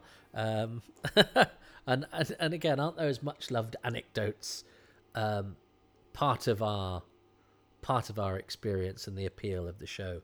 Oh, Kemel's got a fez. Long before in Doctor Who land, fezzes were cool. It's not the only fez in classic Doctor Who. Ibrahim Namin has one in Pyramids of Mars. I'm not going to list all the fezzes in Doctor Who. I don't know them. But there's those two. Now, interesting. Patrick Troughton is not here this week. I think this is the first week he has off since he started. That was really interesting when I did my book with Rob Shimon, Running Through Corridors, and we watched the series in order, a couple of episodes a day. Hartnell has quite a lot of time off, various weeks off. Troughton is worked into the ground, and he's off this week. Is the next episode he has off Web of Fear 2? I think it might be. And then he has one off in Wheel in Space, has one off in Seeds of Death, has the filming off The Dominators, but he doesn't get that much time off. And certainly in this first year of his, worked into the ground. But in this episode, he's in the episode, but he has to do some pre-filming. So Troughton and the Dalek, those scenes will have looked extra swanky because they'll have been shot on film. But I don't think Deborah Watling's there either, is she? Is she all on film this week? So Fraser Hines was king of the studio this week. I wonder who got dressing room number 1. So yes, there's Windsor Davis back as a corpse for 1 week only.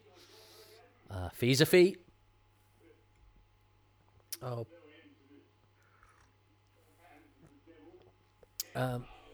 And of course the character dynamics, and the whole, he's very wild-eyed, isn't he, Marius Gore, and you sense he's enjoying the fact that he gets to be, he gets to indulge himself as a performer, gets to give a vivid performance. I remember when I interviewed Clive Merrison, who's in Tomb of the Cybermen, the story after this, but who is a wonderful actor, and I think an actor of great colour and character. But he said to me, I am rather a vivid actor, and I like that, because I think OTT sounds disparaging and is wrong. Actually, I like performances with a bit of heft, and I think vivid is a great description. So yes, Marius Goring is vivid, and John Bailey is vivid in a different way. Of course, because and the character dynamics are great here, because you've got Maxtable's, he's prepared to kill his friend. You know, the manipulation that Maxtable does with Waterfield, that we go, well, he's bad, but the Doctor's manipulating Jamie, but for good. Do the ends justify the means? We know what sort of people say that. It's really interesting character dynamics. There's a lot going on amongst the long scenes between Kemmel and Jamie, which are, of course, again, do not benefit from the fact that we cannot see them because Kemmel doesn't speak. I've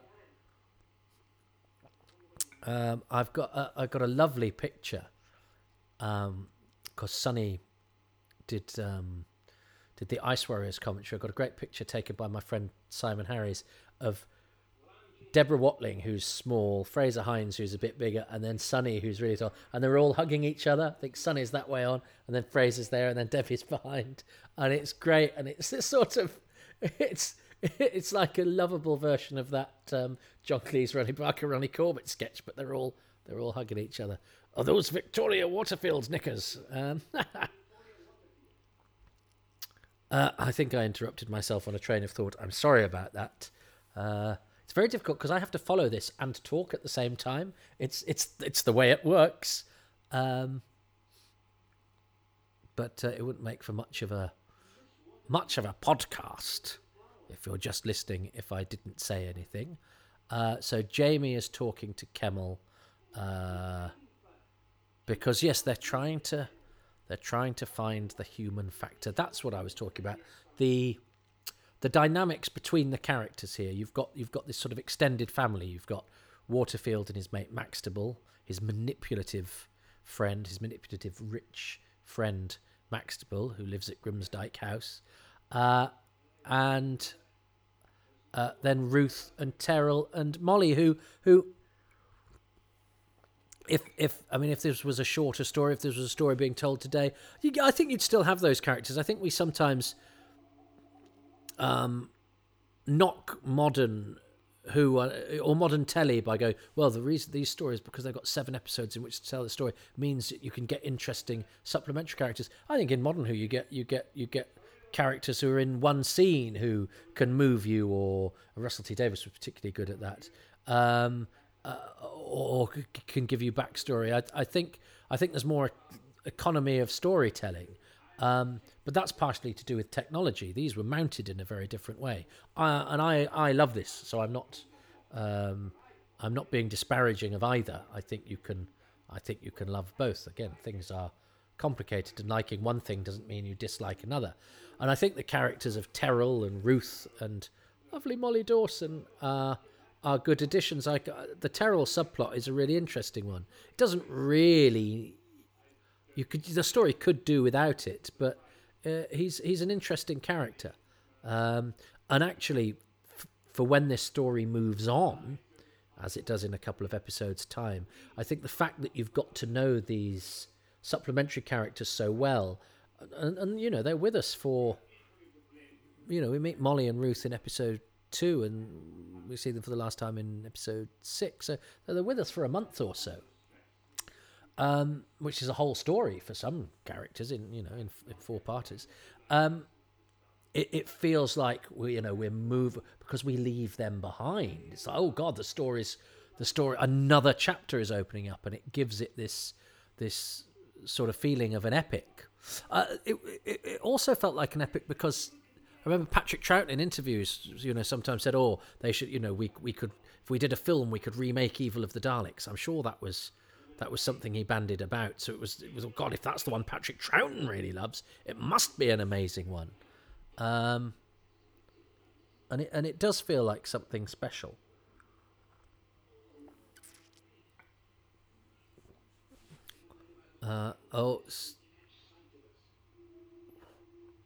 And it's nice that Kemmel and Jamie have lots of sort of adventuring to do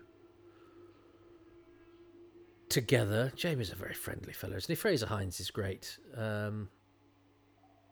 He's a great ambassador for Doctor Who. He's old-fashioned Fraser Hines in that he's all about sort of giving value to the viewer. He's always he's always trying to, and that's in his approach to to how he approaches doing, conventions and commentaries and documentaries and stuff like that. But I think as an actor, he's like that as well. He's never lazy. He's always trying to keep things interesting without mugging. He's not a selfish actor, I don't think. I've got a lot of time for Jamie. He's one of the great companions, and isn't it amazing to think that he's in every Troughton story bar the first one. But of course, because this is season 4, we have no complete stories from season 4. Isn't that an absolute tragedy? I mean, isn't it weird that the 10th planet's missing its last episode? Don't trot out the Blue Peter thing. That's not true. But because it was season 5 was the big loss when I was younger. I mean, I think there were only 1, 2, 4, 5 episodes from season 5, I think. No, because they didn't have both the Wheel in Space. 4 episodes from season 5, I think, when I was a time tot. So we actually had more from season 4 because we got most of the 10th Planet, a couple of episodes of the Moon Base. We've got 1 episode of the Faceless Ones, then we got 1 episode of the Underwater Menace. So we only marginally got more of season 4, but we did have more of season 4. There's a bit of footage from the house in this recon, and it's that balcony looks great, and I suspect again Martinez would have made good use of it as a set. But yeah, it's weird to think, isn't it, that this first year of Troughton's we've got, I mean, there's barely any of it. I feel that loss, I really do. I would love to see this. I would get more excited by the idea of a miss. It's what I fantasize about. I don't fantasize about wealth, and I sometimes fantasize about a loft conversion, because I'm getting on a bit now. But I do. I sometimes, if I'm walking the dog, I go, okay, Toby, so you go to a car boot sale and you've got 6 episodes. You find 6 missing episodes, Doctor Who. Which ones do you want them to be? And I think I'd definitely choose episode 7 of this. You've got to see the Dalek Civil War. I mean, and they repeated this, of course. This was repeated after the Wheel in Space and repeated as part of the storyline. The Doctor shows you. I love the fact he even goes, I'm going to weave it into a complete story for you because that's my life. I spend my life being in stories. Yes, this is, shall I tell you the story of my holiday? But so it was weaved into the continuity, and they refer to it at the beginning of the Dominators as well. So that break in transmission, they repeated Evil of the Daleks because it's a brilliant story. So they knew it was good enough to repeat, and I think they destroyed it not long after it was repeated. I think, well, we've done it twice. That'll do. Molly Dawson. Yeah, so Molly's doing a bit of detective work herself. Yeah, give Molly a spin-off. Yeah, I'd forgotten about the fact that the repeat of Evil of the Daleks was actually part of Doctor Who continuity.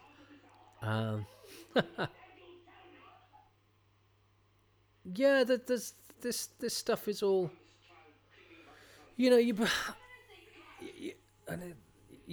believe all these characters. They all have a relationship. I think there's a bit of a sadness about this, the subplot with Terrell and poor old Ruth.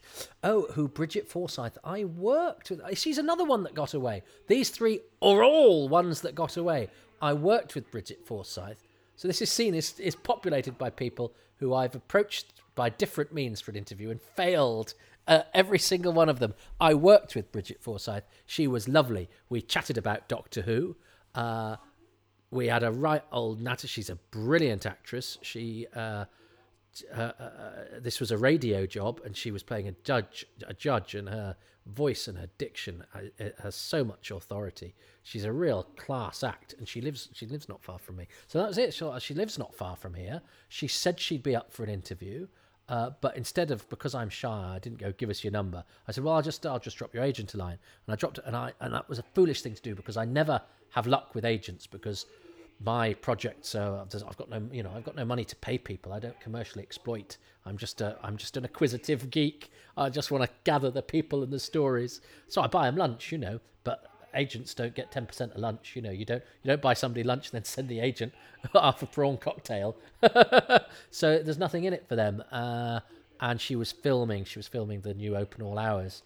And he just went, she's doing that. And I went, oh, and I took it as a sort of brush off. And if I was a dogged sort of individual, I'd have perhaps pushed that, and I didn't, and I regret that now, because I had an in. So there's something about Evil of the Daleks is trying to avoid me. Oh, God. Oh, yes. Maxtable, don't have... That's a great shot of Maxtable, and again, a really hefty actor being dominated by... The Daleks are quite scary when they're small. I know I like the big modern tanky Daleks, but actually there's something, the sort of little squat Daleks, especially when they're they don't tower over things, but when they leer over people, again, there's a sort of malevolence about them, and of course Maxtable is a fool, this man after and he's going mad. Now, that's a worrying sign in a Doctor Who villain, especially in an actor who's enjoying himself. But I'd forgotten Maxtable's a bit of an idiot, because he wants the secret of alchemy. Come on, mate. And he misjudges the Daleks, doesn't he? Doesn't he say they're my colleagues? No, mate. Although I'm always wary of villains double-crossing villains as well, because I think it lets your hero off the hook. I always used to get annoyed in 24 when, they'd get a new actor in to play, the next level of baddie. So the previous baddie that you'd invested in and quite liked, who's also played by a good actor, would then get killed by that baddie. And you go, oh, that's... So the hero hasn't even been responsible for the dispatching of the last threat. I always find it a little boring when the baddies sort of dispose of each other. I'm not saying that's happening here, but there is that in the dynamic of Maxtable isn't necessarily going to be defeated by the Doctor, although he is outwitted by the Doctor, but he's also partially defeated by the Daleks. Although actually, I'm talking myself out of this, because he's actually defeated by his own arrogance, because he thinks, because he's a man of property and he's a man of money and status, he can make a deal with the devil, which is a story as old as time, and his folly is that ambition and arrogance. This is nice. This is a nice scene for Bridget Forsyth, isn't it? That she, again, as a pretty supporting character. Oh, Mad Eyes. Yes, well, we all know. I love the Underwater Menace when the Doctor diagnoses Professor Zaroff as being mad. How? I looked at his eyes. He's got mad, starey eyes. So that was as psychological as you got in the 1960s. I think he's mad, so he's a bit starey. But that father-daughter stuff is nice. It's nice extra texture, and Bridget Forsyth is very good. And gets a decent crack of in those days. Most parts were worth turning up for. Even Bob Hall in episode 1, he gets a decent amount to do. And Kennedy, actors in those days, even playing sort of relatively supporting parts, you got a decent crack of the whip. We've got no idea what this is like, have we? But Kemal and Jamie fighting the Dalek, and I believe, isn't there a scene in this? This is what I learnt from that brilliant website. There's a high camera shot filming down, so you see that's what the split level of the location will have afforded a good director like Martinez and the film. So although this I think is totally mysterious to us, I'm optimistic it will have looked good. But I think there's they kill a Dalek, don't they? They blow up a Dalek. Does it get pushed off? Does it fall down a level? And this website of Gavin Rymels that I told you about on a previous episode points out that the prop that they use to be the broken Dalek is the bashed-in Dalek that's at the end of Power of the Daleks, because they'd got a broken Dalek. They were, well, that might come in useful some other time, and lo and behold, it does. And Gavin has sort of managed to compare the two and go, yes, you can tell that it's the same thing. I love that sort of scholarship in an area that isn't my area. Props and costumes and things aren't my speciality, but there's just been a design special from Doctor Who magazine where Phil Newman, who's another sort of dogged Doctor Who researcher, his thing is sets, and he contacted all the designers, and we've only got interviews with them because of Phil's work in the early days, and I love all that, and how people sort of share their spoils, and for me, I mean, contacts as well. Phil has always, if I've needed a number, always given me a number, because I think we're all on the same side, but we don't all hang about together. There's not a sort of cabal of Doctor Who fans who meet in secret and plot, but there is a sharing of information and helpfulness. That's great. The music there again, the Dalek. So okay, well, I mean, yeah, we got through that. I was having to do a lot of guessing and a lot of talking. I'm so sorry, but that's because there was a lot of action in that, which may well have made it one of the most exciting episodes of Doctor Who ever. It's difficult to tell when you've only got pictures. So what am I going to choose? I might have to design. Chris Thompson, the designer, is Dalek Stories created by Terry Nation. I remember that Terry Nation was cross because he's not credited on episode 1. So I think there's a voiceover on episode 2. The announcer did a voiceover on episode 2, having him not been credited on episode 1, and then he's credited on episodes 3 onwards as Daleks created by. I think if he wasn't cross, his agent was. That's what agents are for. So that's why he gets a credit. But Chris Thompson, the designer, who worked as a design assistant on some of the Hartnells, is he on design assistant on Mission to the Unknown? I think, I don't know. Don't write in, but he's certainly a design assistant on. So, and this is his only credit on Doctor Who, and I think the design work on Evil is great. So because I'm tired and because there was not a lot to get to grips with, a lot of that is guesswork. So I'm going to say, for points overall, Chris Thompson's design work is glorious. He's great at the period stuff. That stuff in the futuristic stuff also holds its own and gets particularly good, I think, with the Dalek City and all of that sort of stuff. So I think for honours shared across the story, Chris Thompson's design work is going to be my favourite thing for episode 4. What has Simon chosen? My best thing about episode 4 is there's a huge chunk of this episode where we have no idea or very little idea about what is actually going on. The fight scene at the start of the episode lasts just over 4 minutes with barely a single line of dialogue. The camera script hardly tells us anything of what's going on. The telesnaps just give us a few clues. Reminiscences of the actors in it and the crew who worked on it don't really talk us through the beats of the fight scene. So it's reconstructed in the audio versions and the audiobooks and whatever, really from guesswork. And I find that fascinating and quite fun. My best thing. Right, so the thing I was complaining about, I said he was clever.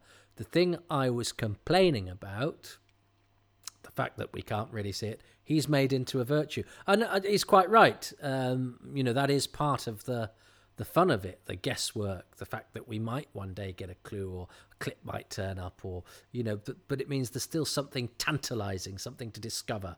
Well done for turning that into a virtue, Simon. He's a clever fella. I still make no. It is slightly cheated because so much of that was actually at the house. It's not really a very Chris Thompson-y episode, but I played the design Joker. I don't care. I don't think as outside the box as Simon. Great. Right, well, welcome back, listeners and viewers, depending on which you are. If you're a viewer, you've noticed I've raised the camera a bit to so that the camera's looking down on me like a squat, malevolent Dalek. Listeners, you'll just have to imagine that. You just see slightly more of the top of my head, my balding head. So we're going to watch episode 5 of Evil of the Daleks. Still plenty left in this story.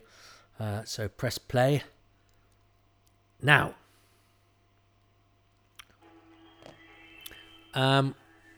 Interesting, I chose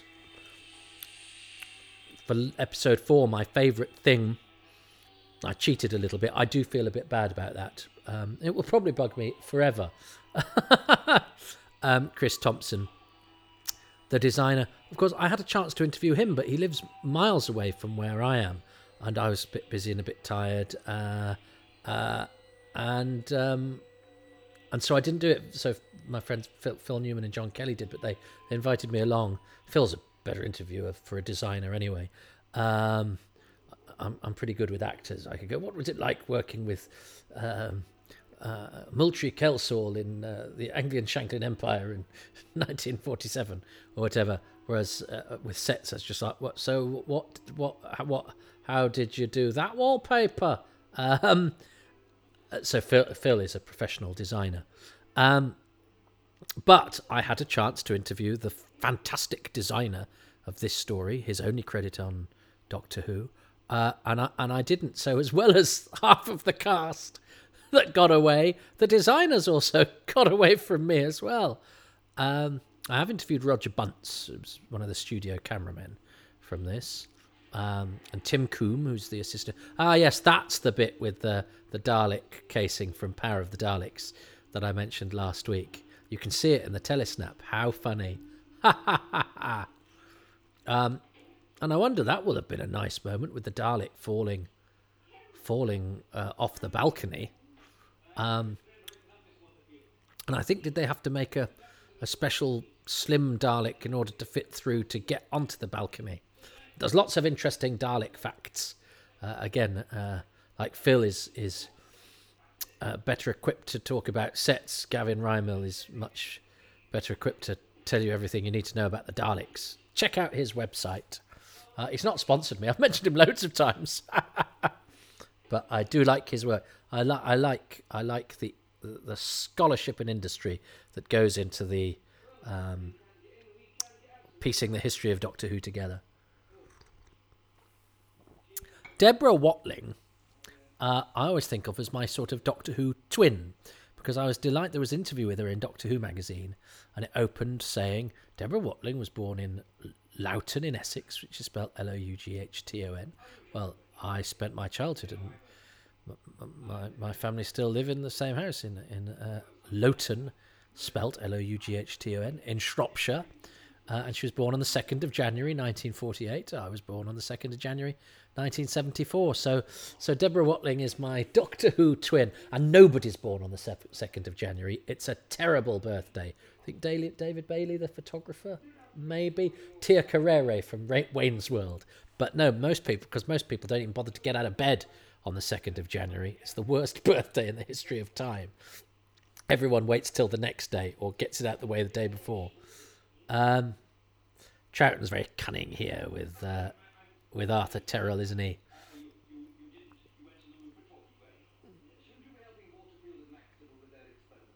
And yes, there's swords on the wall there. I think there's a sword. Oh no, because there's, of course, isn't it? He's magnetic. I can't remember the details. I'm talking through it. I'm sure. Doesn't he hold a sword and something magnetizes to it, and that shows that he's all Dalek-y. He's been Dalekarized because he's a magnetic man. That's quite David Whittaker science, which I rather like. And he doesn't eat or drink anything. He doesn't eat or drink anything, and he's magnetic, so he's under the thrall of the Daleks, which means he has a terrible time of it this episode, bless him. Which is and that has repercussions for Ruth and for him, and you know he's going to suffer after this. He's going to convalesce as a result of what he's been through in this story, and I think that gives it a scope and a life outside these particular adventures, you know.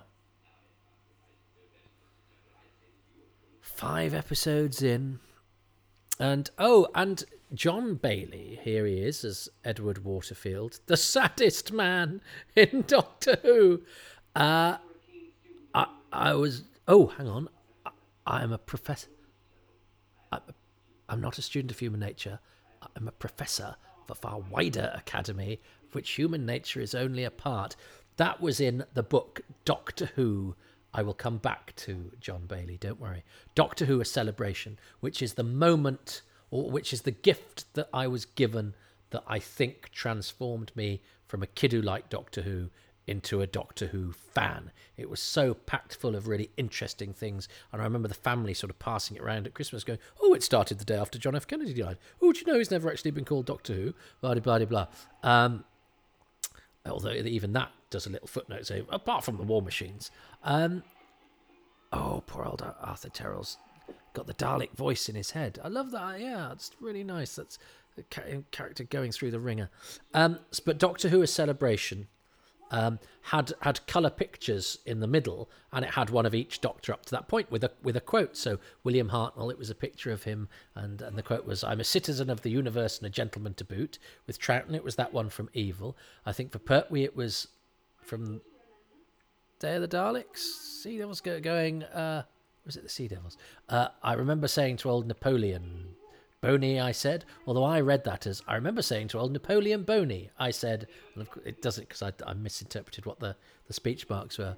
Tom Baker, did he have I'm a Time Lord, I Walk in Eternity? I think so, a picture of him surrounded by sort of refracting light, and a sort of kaleidoscopic light, and Davison on the floor with broken bits around him. And I think his quote was, even a broken clock tells the right time twice a day, which I don't think is one of his lines, is it? Maybe it is. But those were the quotes under each Doctor in the middle of Doctor Who, A Celebration. So I'm not a student of human nature. I'm a professor of a far wider academy, which human nature is only a part. I didn't really know what that meant. This was 1983, so I was 9. I certainly didn't know what I'm a citizen of the universe and a gentleman to boot means. I was going, what? You allowed to kick him? What does that mean? What does that... So I've spent a lot of time being baffled by words and idioms in Doctor Who that I've only then come to understand later. That's an excellent shot of Molly Dawson being hypnotised.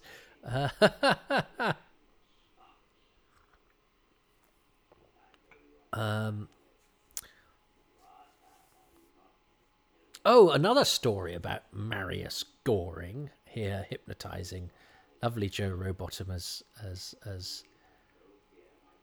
fabulous maid Molly Dawson is I think maybe Mark Gatiss told me this. I'm not name dropping. I met him about 4 times, but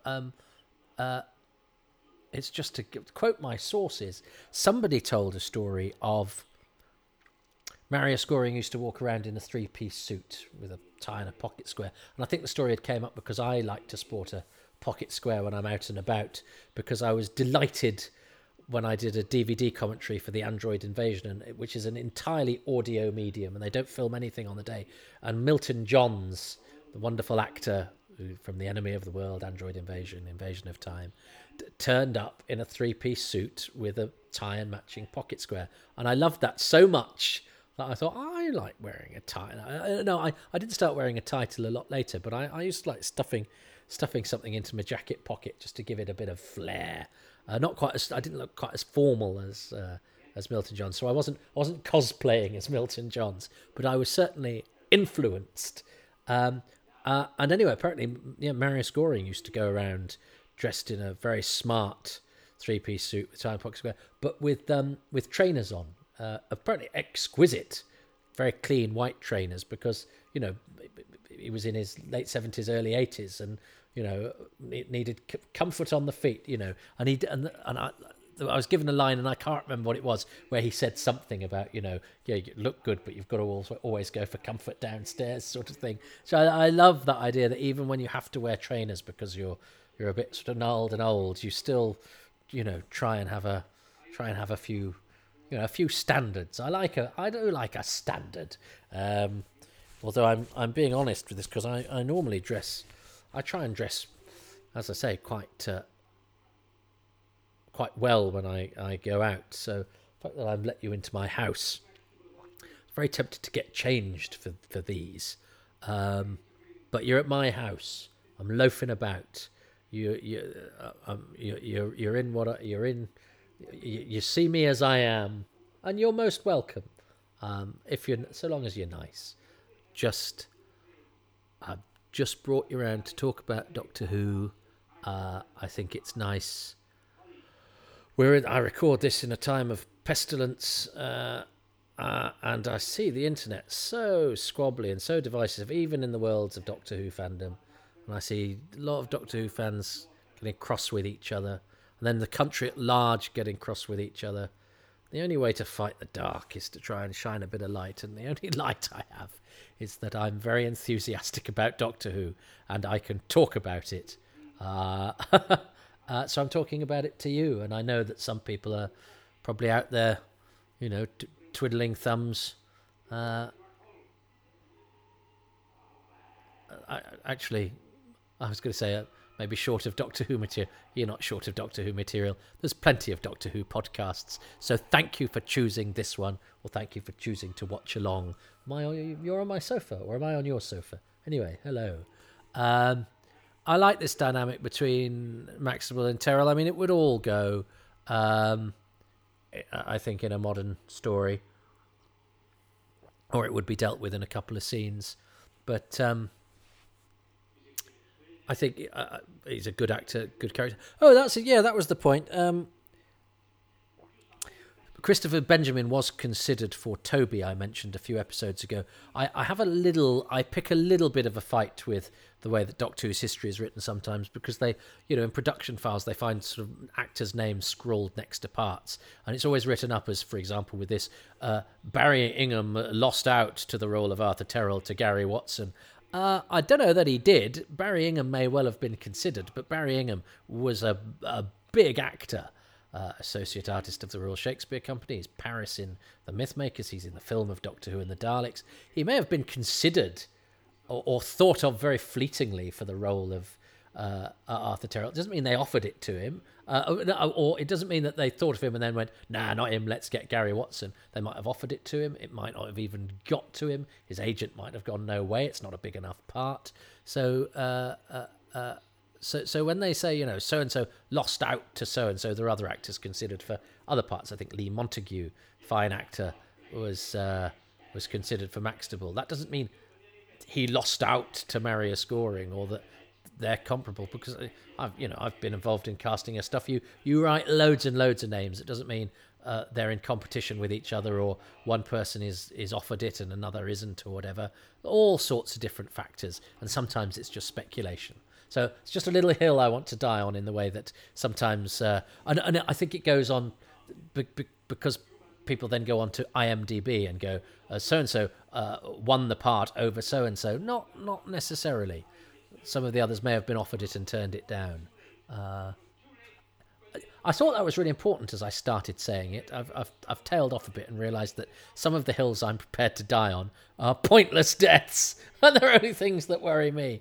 But it's amazing, because that's been up in my head for so many years as a thing that's slightly irritated me when I've read it. This is my chance to say it out loud, and then you go, oh, actually it doesn't really matter. But that's a lesson for life. It's because I think sometimes we bottle things up and then we get furious and we type them on the internet and we expunge our things that annoy us. And actually then when you say them out loud, it takes the power out of them and actually makes you realise that some of them aren't that important. That's what I've found anyway. Now, John Bailey I promised to come back to. In the Dennis Potter play, Vote, vote, vote for Nigel Barton. There's two. The stand-up Nigel Barton, which I think is the first one. Vote, vote, vote for Nigel Barton is the second one. And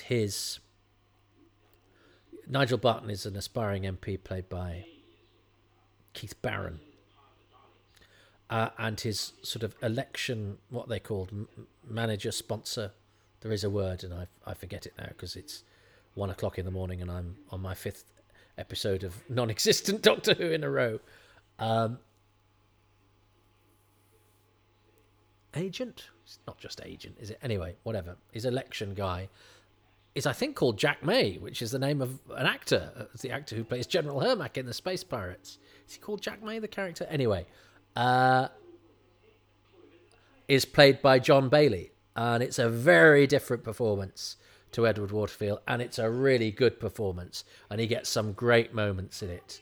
And it's one of the he's one of the great Dennis Potter characters in a really important play. So if you want to see another side of John Bailey, check out Vote, Vote, Vote for Nigel Barton. God, I haven't seen that in years.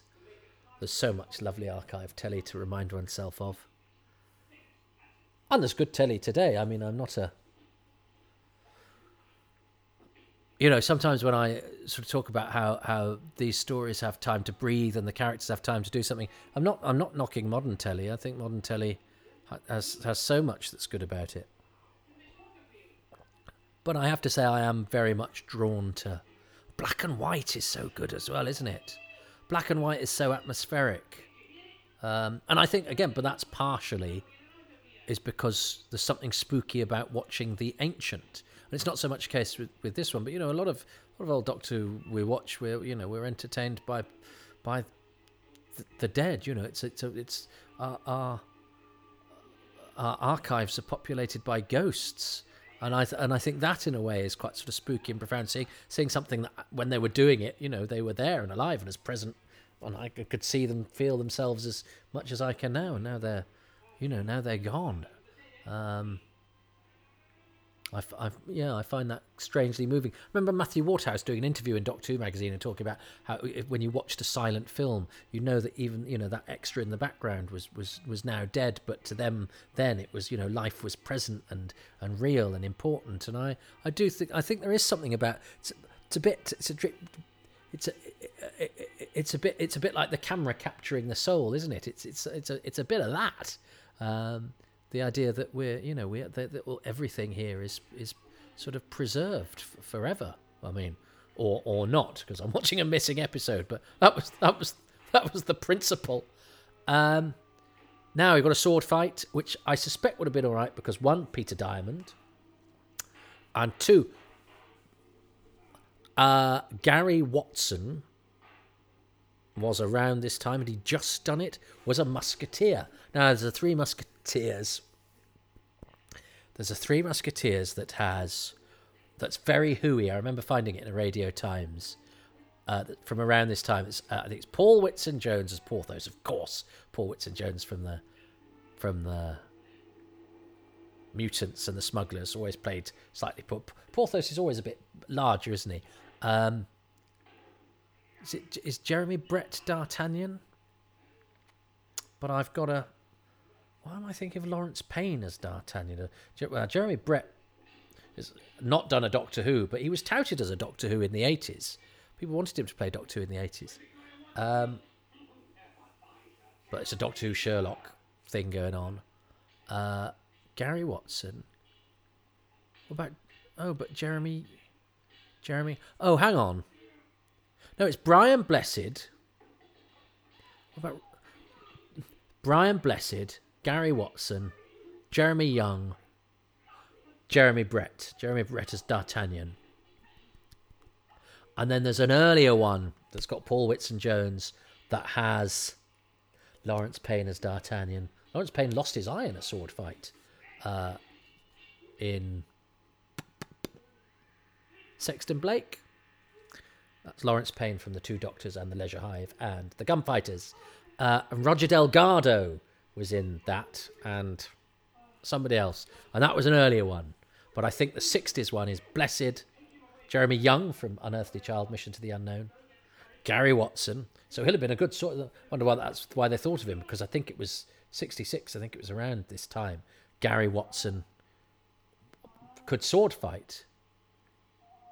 Oh, and the Doctor rescues him, and there's something quite urgent about that, isn't there? Telling Ruth, get the hell out of here, because things are about to get really heavy. And it's episode 5. We ain't finishing. We've got. There's more to happen. Oh, and it's nice that Terrell gets his sort of humanity back. I wonder though if he spends his old age going, I used to be able to magnetize metal. Can't do it anymore.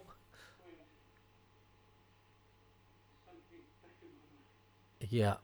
So yes. Anyway, 2, 3 musketeers, 6 musketeers, 8 musketeers, because D'Artagnan's a musketeer. But yes, I remember thinking how who heavy one or both of them were when I found them in.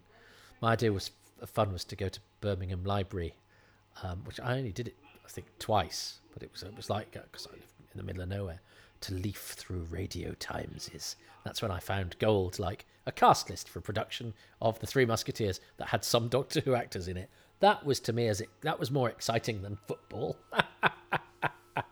Oh dear. This is why I've ended up at 1 o'clock in the morning in the middle of plague-ridden Great Britain as the civil war looks like it's going to break out, and everyone, and the world is a pretty sad place to behold. I get my fun by absorbing myself in a Doctor Who story that the details of which are not hugely familiar, because I have to say I've watched the recons and I've listened to the soundtracks, but certainly far less often than I would watch moving pictures and episodes, and that because it's harder, and because somebody's got my, whoever you are, if you're watching this and you've got my CD of Evil of the Daleks, which just means that somebody, that's another example of Evil of the Daleks abandoning me. God, it'd be just my luck if I found it. I found it at car boot, so it had melted in my hand. Now, this funny. I nominated the argument in the previous episode, but actually the one covered in that nostalgia article, it's this one. It's the bit where he calls him callous, and he says we're finished, doesn't he? So in fact, I think I sort of nominated the one in episode 3, which Simon did as well. So it was a serendipitous moment, because I think I'd sort of meant this one really, because he says we're finished. I mean, that's a real moment for the Doctor and his companion, especially jolly old Jamie, with whom he's just established that rapport. When you see them sort of galloping around Gatwick Airport, suddenly free of Ben and Polly, and they become this sort of double act. Yes, I forgot, of course. This is where the story, having been a sort of Victorian melodrama with those characters we just got rid of, this is where it takes a really offbeat turn. And I mean, I never played trains. They talk about the Daleks playing trains. I didn't really know what that was, but it's just going choo-choo.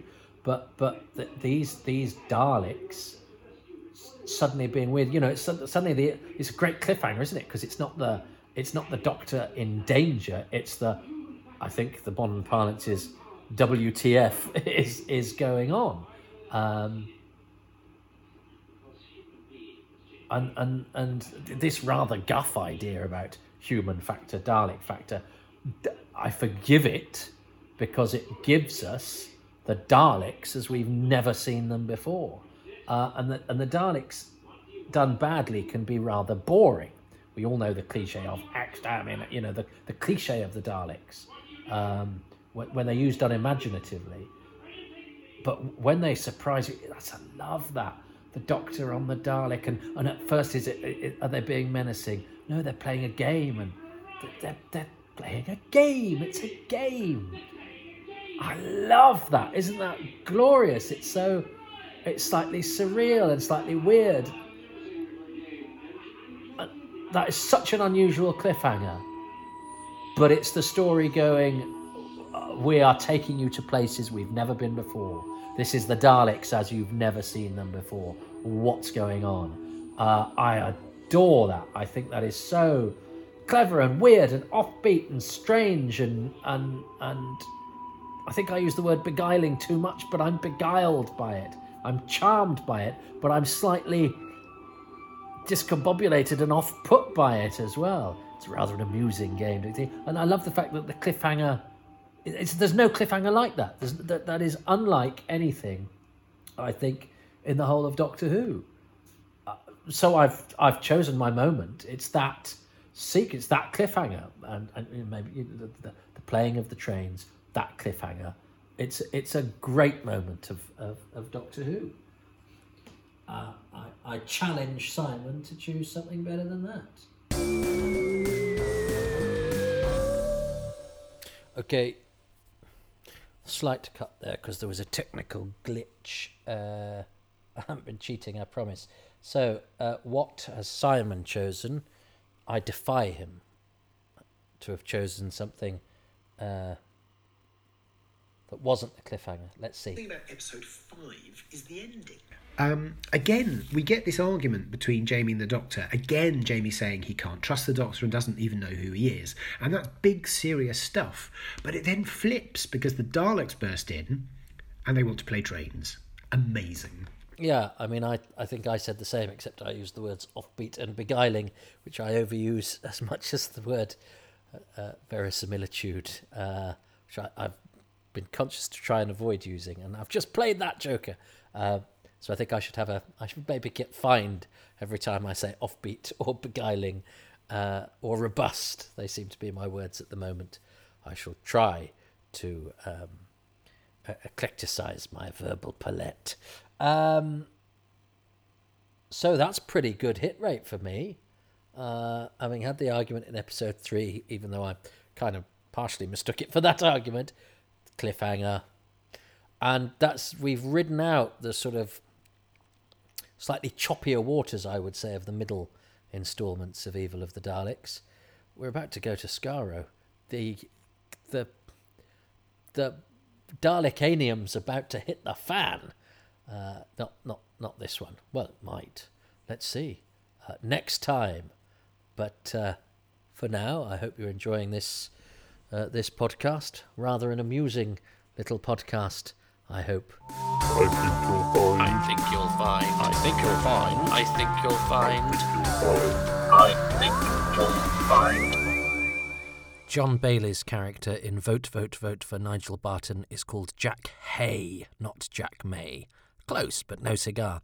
And indeed, in Doctor Who: A Celebration, the quote accompanying Peter Davison is, "A broken clock keeps better time than you," and that is said to him by Tegan, so an unusual choice. Oh yeah, and the Napoleon Boney quote is of course from Day of the Daleks, a story I did about a week before recording this, so yeah, well done memory.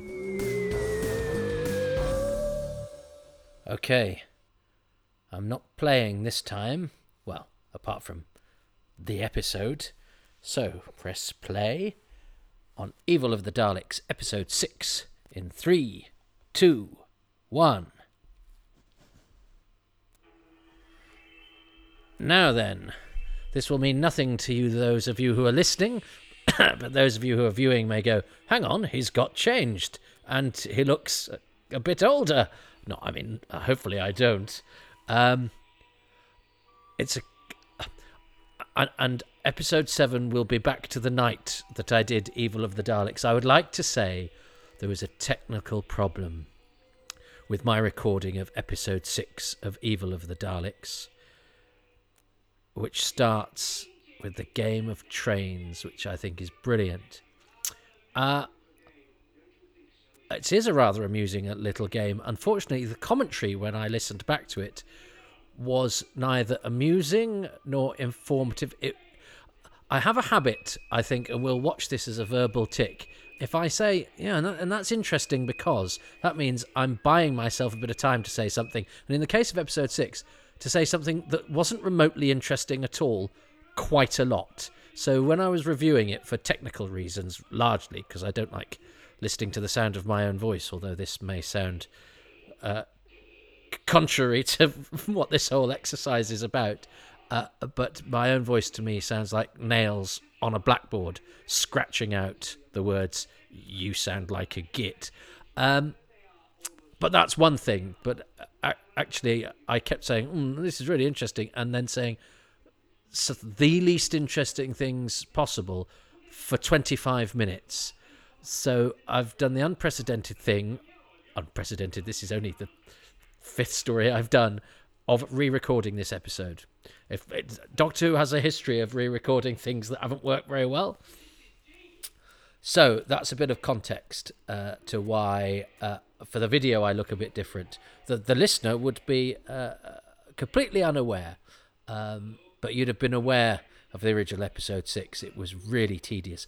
Unlike episode 6 of Evil of the Daleks, which starts brilliantly. And I love this, and I've talked through it, and it's a shame. But hopefully that giving you that context was important, and we can catch up now, because this is the Daleks playing trains. This is an absolutely brilliant idea. These Alpha, Beta, Omega. Well, one, it gives us a brilliant anecdote from Roy Skelton that he often trotted out, which was when he was Beta, he had a line to say something like, "Alpha, what is happening?" or some such. And instead he said, "What's it all about, Alpha?" Which apparently made some people laugh and some people cross. But depending on how he was framing the anecdote. But it's a great story and a good line and a good gag. The idea that the Daleks, who have been played by school kids in the playground, generations of school kids in the playground, the idea of giving that to the Daleks to do is a wonderful, grotesque parody of the influence that they had on children, and now the very children that they have influenced dictate the way that these humanized, infantilized Daleks speak, which I think is really creepy. It's a really interesting idea. Apparently Terry Nation didn't like the idea at all. He saw them as cold, purely evil creatures of menace. But a great way to make that really spooky and really creepy is to upend it. It's to turn it on its head. The gas mask child is another, a sort of, a parody of childhood. Is a terrifying thing because we equate childhood with innocence, and we equate the Daleks with, cold extermination. So to hear them speaking in that childish way is quite charming, but then when you think about it, it's very unnerving. And I like Terry Nation. I like his sort of comic strippy sort of approach to writing that he does, and he does sort of these great epic space adventure type things. But I think David Whittaker really knew how to do really interesting things with the Daleks. And Terry Nation, dare I say it, if he didn't like the evil of the Daleks, the humanized Daleks, I think he... and it's possible to create something and then to get it wrong. I think he misunderstood an important element of his creations. And none of us are immune to that. I've run a comedy club for 23 years. I resisted some of the booking policies of it when some other people started to help me with it work there. And actually I had to eventually realise that I was wrong, and that these things that were being done actually gave it a new lease of life and helped with its longevity. So just because you come up with something doesn't mean you necessarily know the best way to handle it. That's all I would say when it seems counterintuitive to say the man who created the Daleks perhaps didn't always get what worked best about them. I think David Whittaker, what he does with the Daleks makes them much more interesting. They're so cunning in power of the Daleks, and then here he takes everything that we know about them, and well, for certainly these 3 Daleks, and he has them playing trains, which I don't think I ever played trains, but it's obviously it's a sort of playground game. And that's a wonderful thing to do.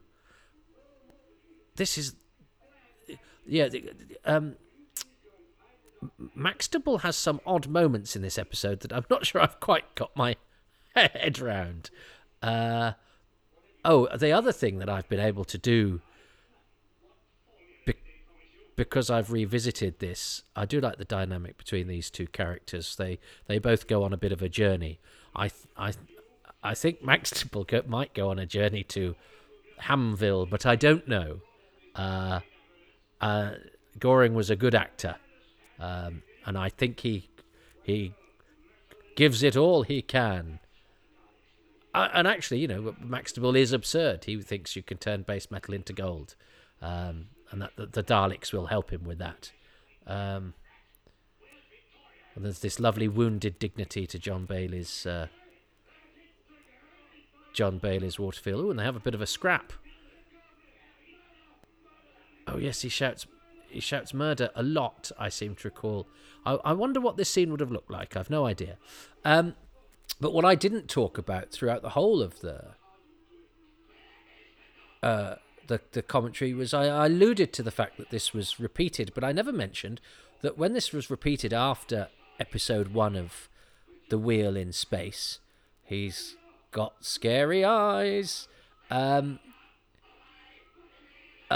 a voiceover in episode 1. So the version that I heard, the soundtrack I had, was I'm talking through Maxtable going a bit bonkers here. He was a good enough actor to get away with it. He was also a rich enough actor to have given it quite a lot, and it does sound like he's giving it quite a lot. He shouts murder, murder, murder quite a lot, and then he shouts doctor, doctor, doctor quite a lot. But he has got a nice travelling bag. It's an old medical leather case. I like that.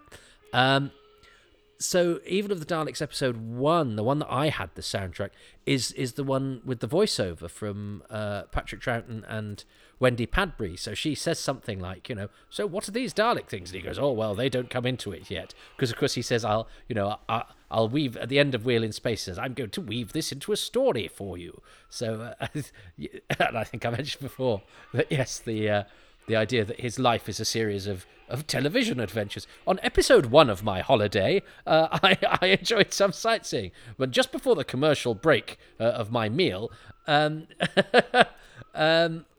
but so it's weaved into the continuity. The repeat is not just, it's not just at the end of Wheel in Space that he goes, here's a clip from Evil of the Daleks, and then it's just on telly next week. Actually, the following week, they went to the effort of having a voiceover from Troughton and Wendy Padbury to weave it into the narrative, at the end of Wheel in Space, and to act as a segue between that and Dominators, which starts with Zoe going, oh, I don't like them Daleks. So that's a really unusual thing. It's sort of like, it's a bit like a clip show now, where an episode of a series will go, do you remember when we did that thing? And then there's a 5-minute clip of them doing that thing, which was just a previous episode. Well, we had a 7-week story, and quite right too. It's glorious.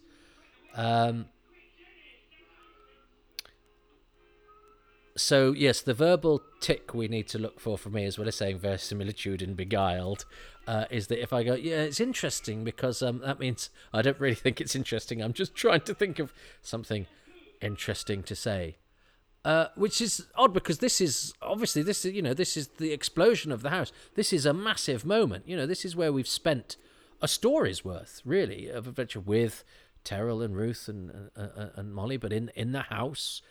So the idea that we've blown the house up, it's still there. It has a lovely restaurant.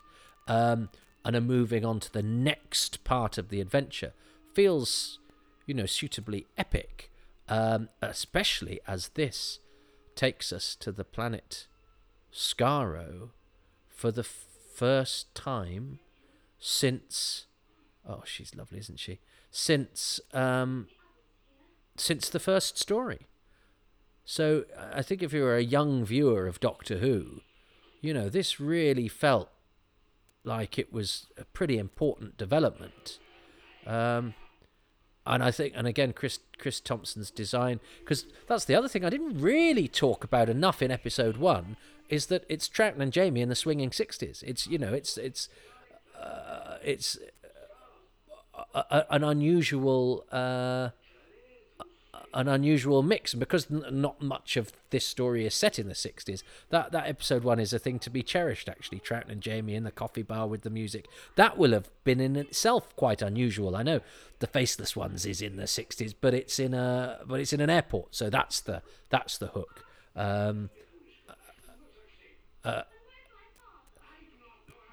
So this is really an epic, but unlike the Chase or the Keys of Marinus, you know, where there's a sort of lot of changes of location, they're sort of quite cursory and broadly drawn sort of episodic interludes, whereas this really feels like they start in one place and there's a mystery, and then they go back in time and it feels like it's going to be this period drum with the Daleks, you know, oddly out of place, and then they start doing this oddly out of place thing. The idea of the Daleks as children I think is gorgeous, but then that adventure is left behind and the Daleks sort of leave everyone for dead. They want to blow the house up, but we escape with them and come to Skaro, where we first met them, where we haven't been since their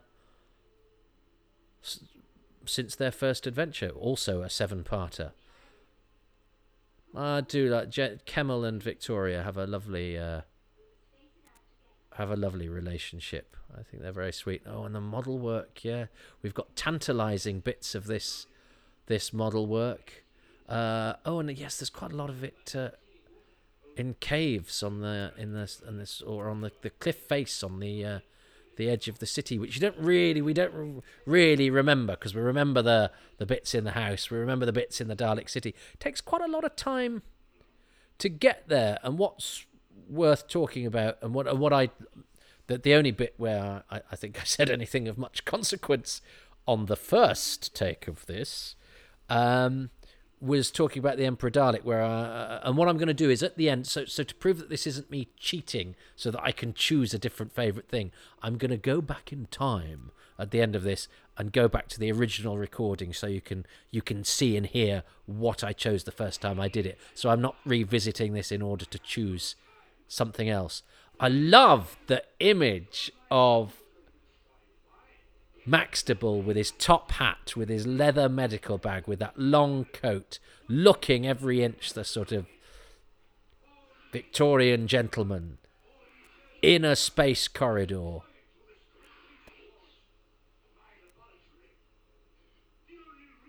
Between two Daleks. Were they mocking him then? He's going, right.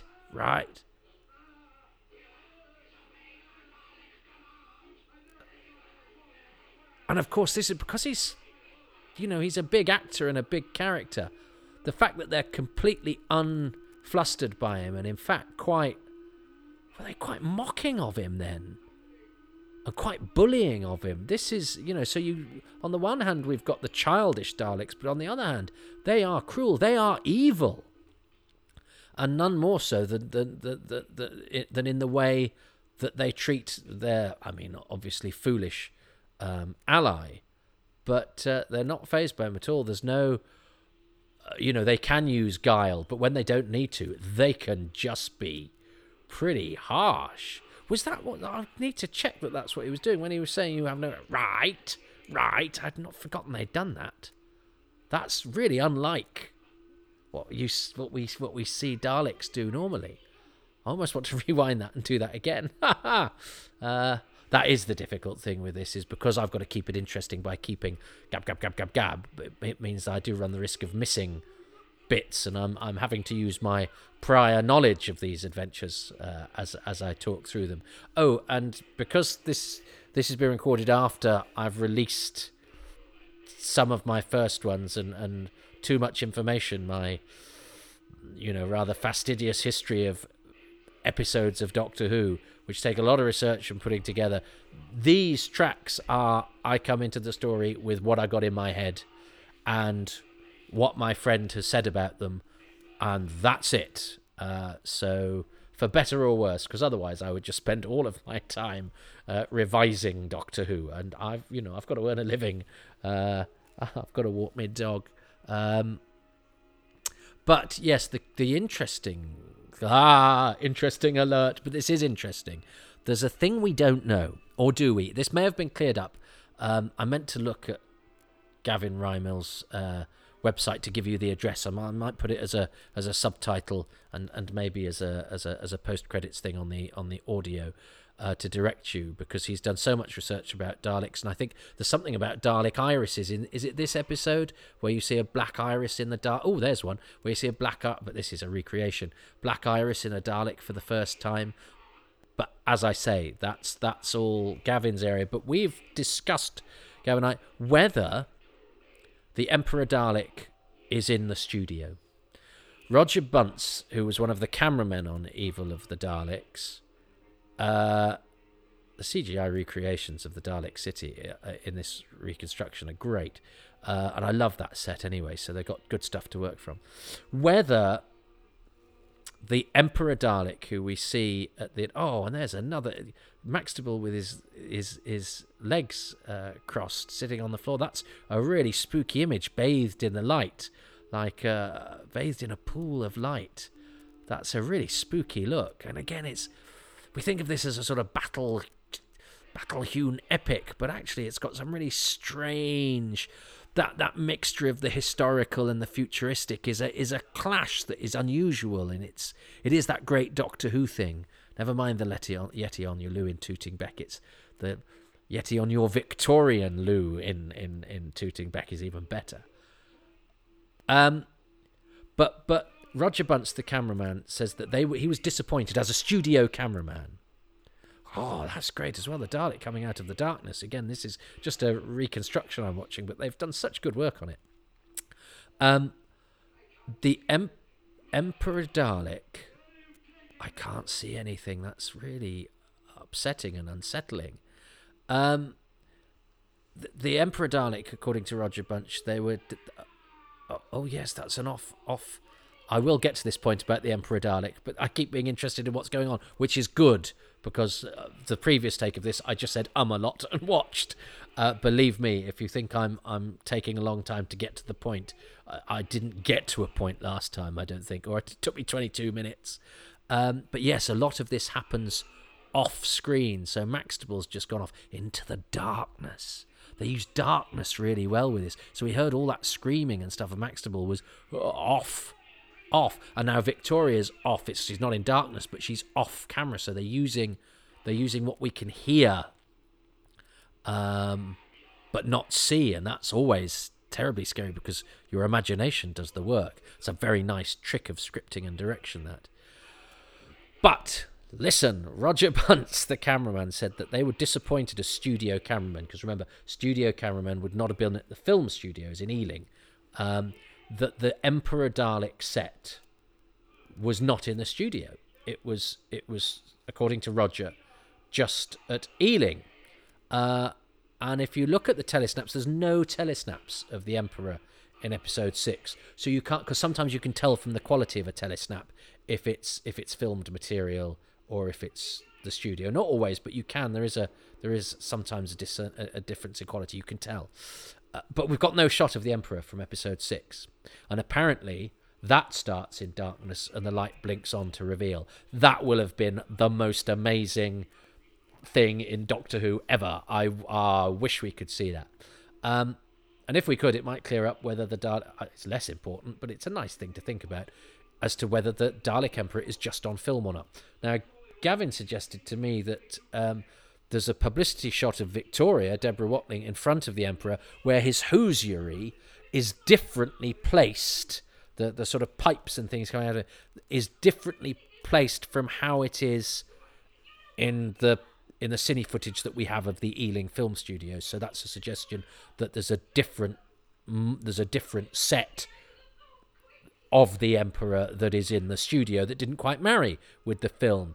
But I've also read that the Victoria photo shoot took place at Ealing, although Gavin suggested, I think it was Gavin, or somebody suggested that because I know Simon Gurries looked into this as well, there's a suggestion that Deborah Watling wasn't at Ealing at the same time the Emperor stuff was filmed. Well, she might not have been filming, but there's no reason she might not have been separately called for a photo call. I don't know. There's enough doubt. It may have been solved now definitively, but last time I looked and thought about it, there was enough of an element of doubt that we've got another sort of little Doctor Who mystery to solve. Is the Emperor Dalek in the studio, that brilliant, big, amazing set, or was it just used in film sequences? And the fact that they went to all that trouble to build this amazing prop that is actually, in one episode. And of course there were different props built as well, because they blow one up, which is a lighter weight balsa wood one. So then there's the element of, well, what were the pipes on that different to the pipes? So we have different Emperors. We have different filming days. They went back and refilmed extra stuff. So there's enough mystery there. Look, there he is. And he's got the great voice as well. It's the slightly more booming voice. Now, on this recon, we don't get the lights blinking on, but I believe, and he's got those flashing lights along his crown. I think you saw those first, and then the lights came on. We meet at last. I wondered if we ever would. And I just think, I would love to see this. And of course, this ties in with what I was talking about with episode 1 of the Doctor doing all his deduction to actually lead him into a trap. He's been working on the whole human factor thing and the whole Dalek factor thing, this nebulous sciencey thing, and he's gone, aha, but I've got these Daleks, I've given them the human factor, I've done what you wanted me to do, but I've double-crossed you because I've beaten you and I don't care what you do to me now. That's the second Doctor, absolutely. I've done it and you're probably going to do something and I don't care. Sort of childish, it's obtuse, it's intelligent, it's calculating, but it's also got this weird sort of innocence about the way it is phrased and delivered, this childlike thing. But actually what has happened is the Daleks have the last laugh as far as episode 6 is concerned, because the human factor shows us what the Dalek factor... This is the confident swagger about the science that doesn't really mean anything, human factor and Dalek factor. But the consequence is that your discovery, Doctor, is going to enable us to do the thing that we want to do. So you're partly responsible for this nebulous thing.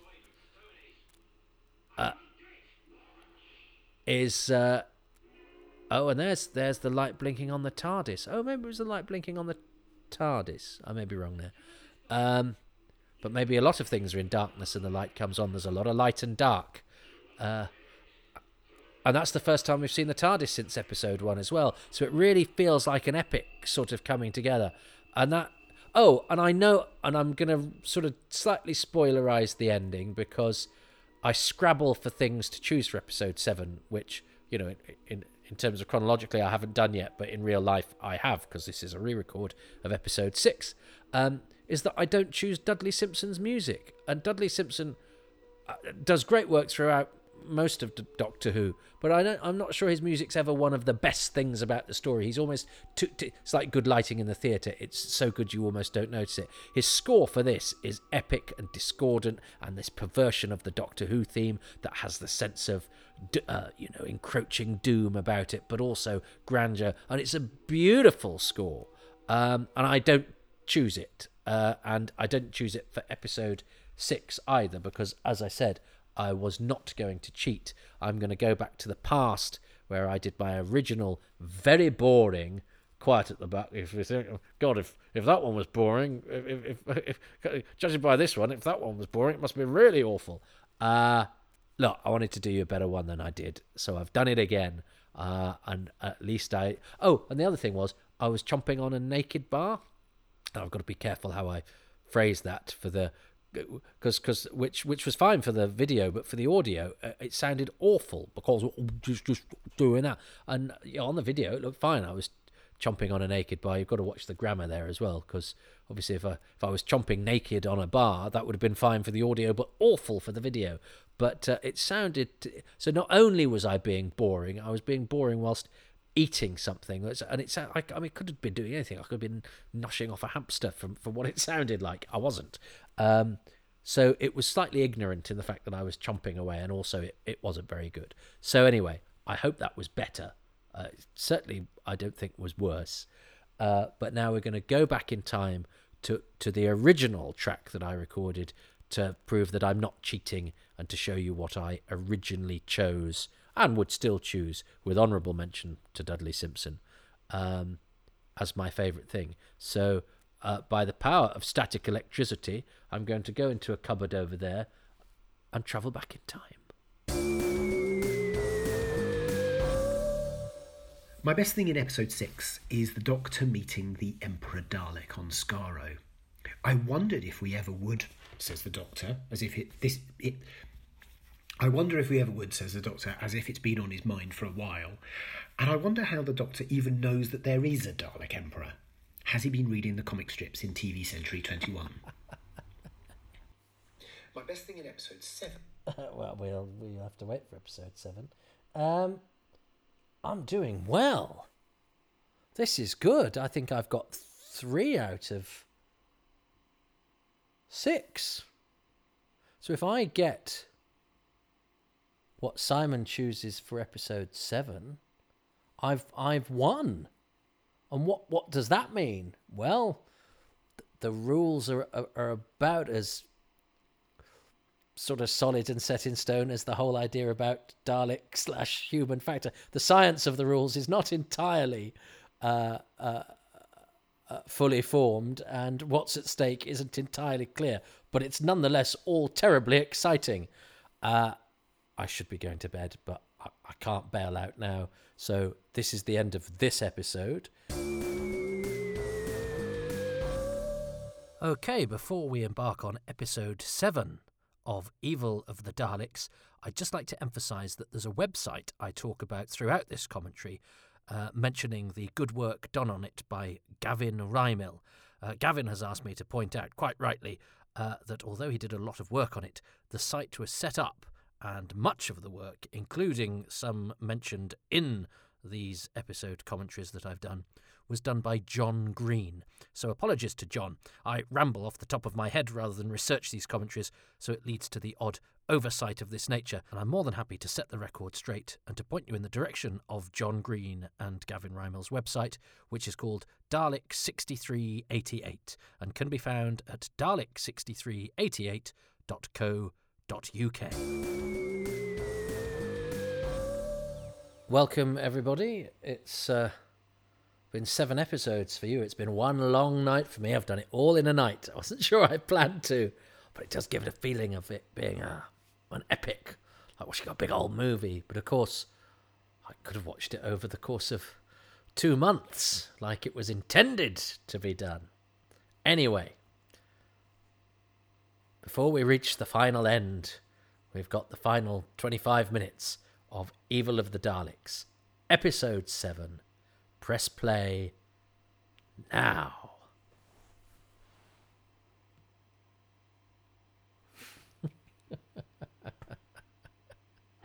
Yeah, absolutely. Slick as you like. I mean, I could cheat. There's no point, is there?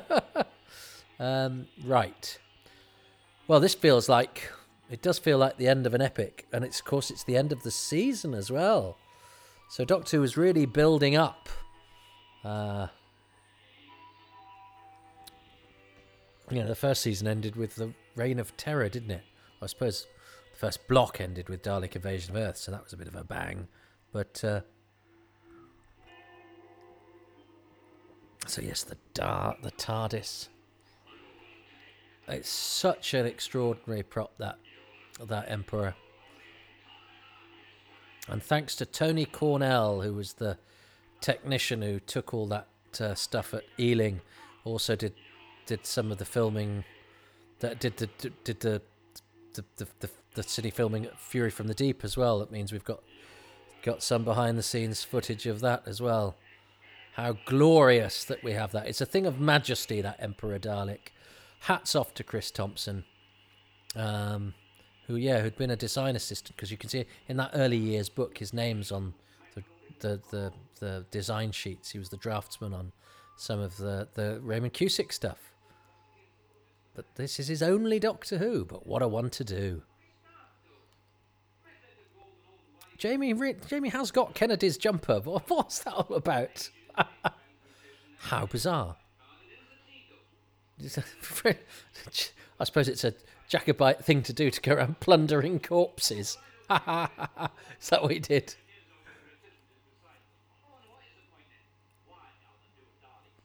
And I don't mean just Jacobites. I mean people in times of, those sorts of battles, didn't they? After the battle was done, you'd go around, getting things off dead bodies. Jamie really means business. So of course we're at the dawn of a classic TARDIS crew of the Doctor, Jamie and Victoria.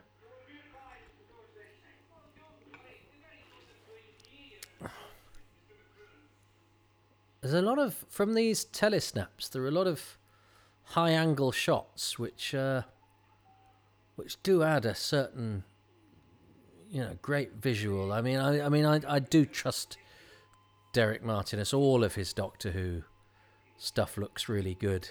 I did meet him once at a convention, but only, I got him to sign a book.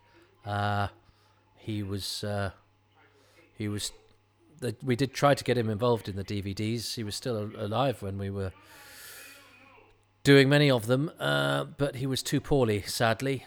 Now, of course, in the great scheme of things, it's just sad that somebody was poorly in old age. Not that we didn't get their memories of Doctor Who.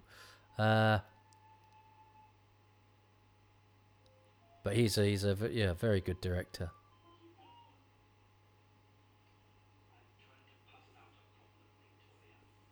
He's great. The Doctor, I do love the second Doctor. I would say that Troughton is probably my favourite Doctor. I just think it's such an interesting characterisation that's quite unlike anything else.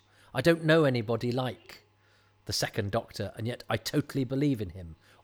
And yet, I don't know how you arrive at that characterisation.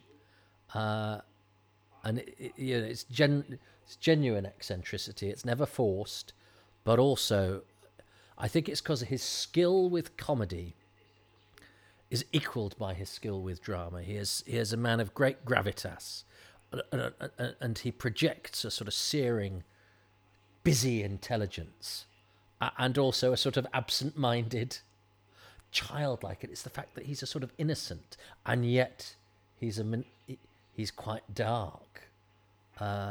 I'm annoyed I talked over the bit earlier, but in one of the earlier episodes where I've mentioned it before, where he sort of acknowledges to Waterfield that I might end a race. Oh,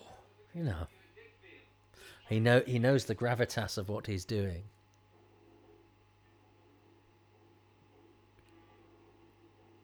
Credit to Dudley Simpson too. The score knows that this is big stuff. And there's an echo, isn't there? It's not just the Emperor's voice, but it's the sense of scale within the must be the set, I guess. And seeing the Daleks, I just must as to be a 7-year-old in. I know I shouldn't covet. I remember when the actor Gary Holton from Auf Wiedersehen Pet died very young during the filming of a series, and it was headline news. And I remember working out that, because it said how old he was, I worked out when he was born, and I worked out that he would have been old enough to see most of the Doctor Who's that I wasn't born to see. And even though I was sad that he died, I was sort of envious of him that he'd been born at a time which meant that he could see all of these classics that I would never see. Doctor Who was my life. Doctor Who was what I thought about all of the time. I wonder if it still is. What am I doing now? It's 3:00 in the morning. I should be in bed. I've got a dog. I've got a lovely partner. I've got so much to do around the house.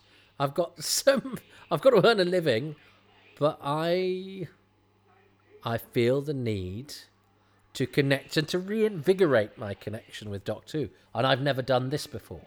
I've watched them all in order, written a book about watching them all in order.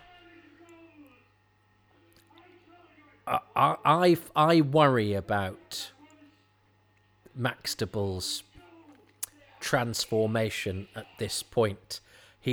Marius Goring has already had a fairly healthy portion of the scenery, and that's before he goes through the Dalek Arch.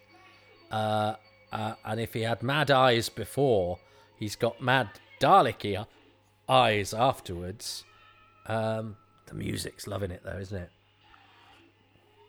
It's really chilling music, and actually that reveal of him with his scary Dalek face done properly, I think might well have, but could have been really unsettling. It could also have been slightly comical. As it Spinal Tap says, there's a fine line between clever and stupid. And I think I worry that he does that. I don't know why I get that impression. I just worry that when he's a Dalek, he does that. But I'm sure he doesn't. I might have just made that up.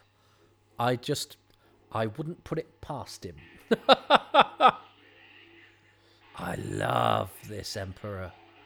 And the sort of hose things hanging off the ceiling that give it a sort of sprawling. It's like it's got its own sort of spider's web into the very fabric of the building. Yeah, he's a Dalek like Maxtable. Yeah, this Dudley Simpson is doing great work here. Doodle-lum. Again, somebody. If Mark Ayres was doing this, he'd be able to describe what this music was. But would he know which Three Musketeers Gary Watson was in? No.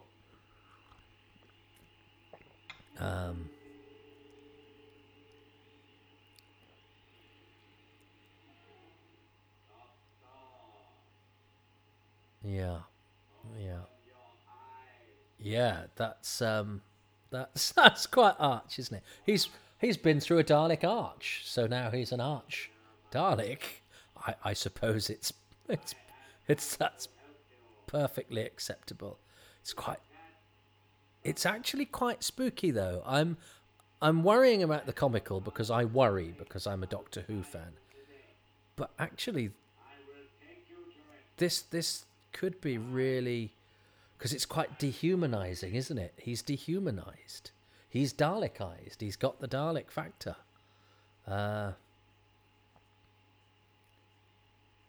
Which, you know, and that's the thing about the Daleks, isn't it? It's that they take away our humanity, our subtlety.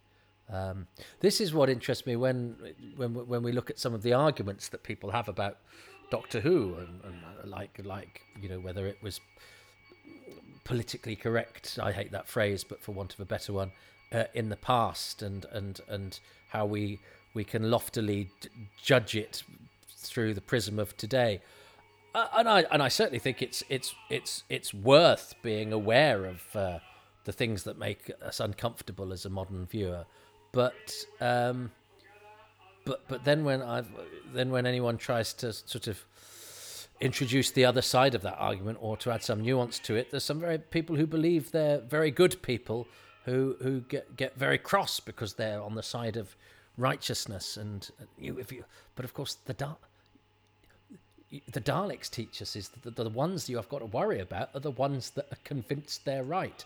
I hope I'm right. I'm a liberal kind of guy, but I acknowledge that liberalism has inherent contradictions within it, and today's liberalism can be wielded quite illiberally. And as I say, some of the people that think they're the best of us are so convinced of their own righteousness that they're actually closer to the Daleks because they know they're right. I just hope I am. especially about the Dalek Emperor being on film and not in the studio, because I don't like being. But I'm always. I think it's healthy to always. I've always assumed I'm wrong, and you're not disappointed when somebody goes, "I think you'll find." But of course, the viewer here is, feels that they're part of an epic. So that the idea that the Doctor, might have been Dalekized, that's about as bad as it gets. Of course, it's a story of deceit and manipulation, and the Doctor is lying again. I hadn't quite realised that. I've not thought of it in this way at all until now. That's the beauty about revisiting Doctor Who over and over again. There's always something new to see or to imagine or to ponder on. This is a story of a series of manipulations, which I think is really interesting. It's much more of a sort of game of chess in a way, although it's a sort of game of chess where you just lie to each other. Did you just move pawn to queen 4? No, I moved rook to it. Did you? Yeah.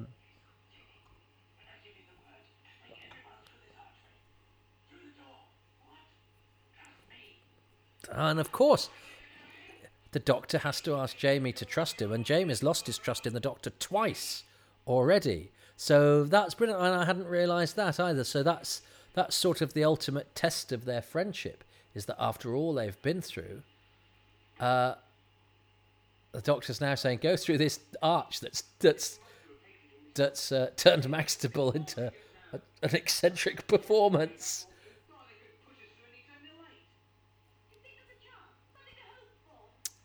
And of course, poor old wretched Waterfield, he's got his daughter back, but of course we always knew of Victoria when introduced her as a companion. She was the orphan Victoria, so he was always doomed.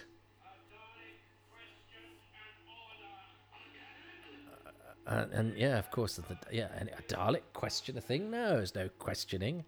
Well, that's just that's.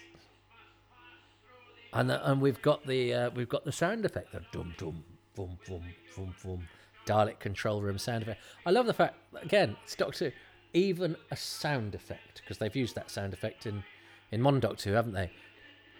The cloister bell, something as simple as a sound effect, using the same sound effect as the one that I remember from my childhood, just gives me a little frisson, a little dance of joy. And it's funny, because I wasn't a particularly happy child. Doctor Who was it was my refuge. So the fact that I'm now nostalgic for my childhood, I think it's because I realise I should have enjoyed myself a lot more than I did. Because if you think childhood's hard, you wait till you become an adult. And I sort of look back and wish I'd enjoyed myself a little bit more and worried a little bit less.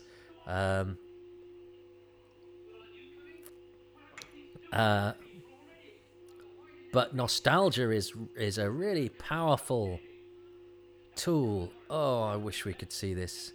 Why have we got episode 2 and we haven't got any of the others? What happened to the other episodes that were with episode 2? Go on, please be somewhere. I remember when episode 2 came back, because as I say, it was what for me it was one of the ones that came back. It was a completely missing story, and there'd been. I mean, I wasn't part of fandom, but there were episodes that sort of seemed more likely to turn up. But Evil just seemed, completely out of question because there weren't any others. Seemed no rhyme. So when Evil 2, it was Evil 2 and Faceless Ones 3 came back at the same time.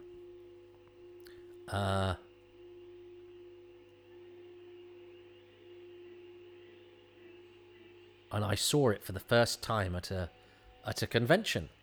They put it on the big cinema in the afternoon, and I watched it and was absolutely amazed by how good it was. Dizzy Daleks. I love that. That's so peculiar. I mean, isn't it weird? It's so clever because, of course, the Dalek is played by every child in the playground, and suddenly they've taken that impact that they've had on popular culture and made the Daleks sort of imitate the children who play them. I'm sure they weren't thinking as loftily as I'm sort of pretentiously throwing it in now, but I do think that's a really interesting thing to do. The Daleks I grew up with didn't scream when they died and didn't have pain. You know, they were much more staccato, and you know, they were straightforward, and they came and they shot and they blew up, and they do actually sort of scream with pain quite a lot, don't they, in the 60s, or which I don't associate with them. It's a relatively new thing for me, although, you know, I've been used to it for 20 odd years now, but it still sort of almost surprises me when they do it. I love this. We've got tantalizing glimpses of Dalek goo, and of course the the suggestion of something organic is always a bit exciting with a Dalek, because we think of them as, you know, machine creatures. We know there's something inside, but when we get a glimpse, and it's good enough for a cliffhanger in the first story, but yeah, just a bit of goo, and it's suddenly, oh, do we feel like we've seen a bit of a Dalek? And again, I sort of think we benefit from only seeing glimpses. Our tendency now to want to see, I think, spoils the idea that we for so long we didn't. I think picturing what's there is much more exciting. Imagine the size of the mutant inside the Emperor. So we've got all this beautiful cine film of this brilliant set, and the Dalek battle. This, I mean, to be a 7-year-old in 1967, watching the Daleks fighting each other, and you do not fight in here, all of that. This is amazing.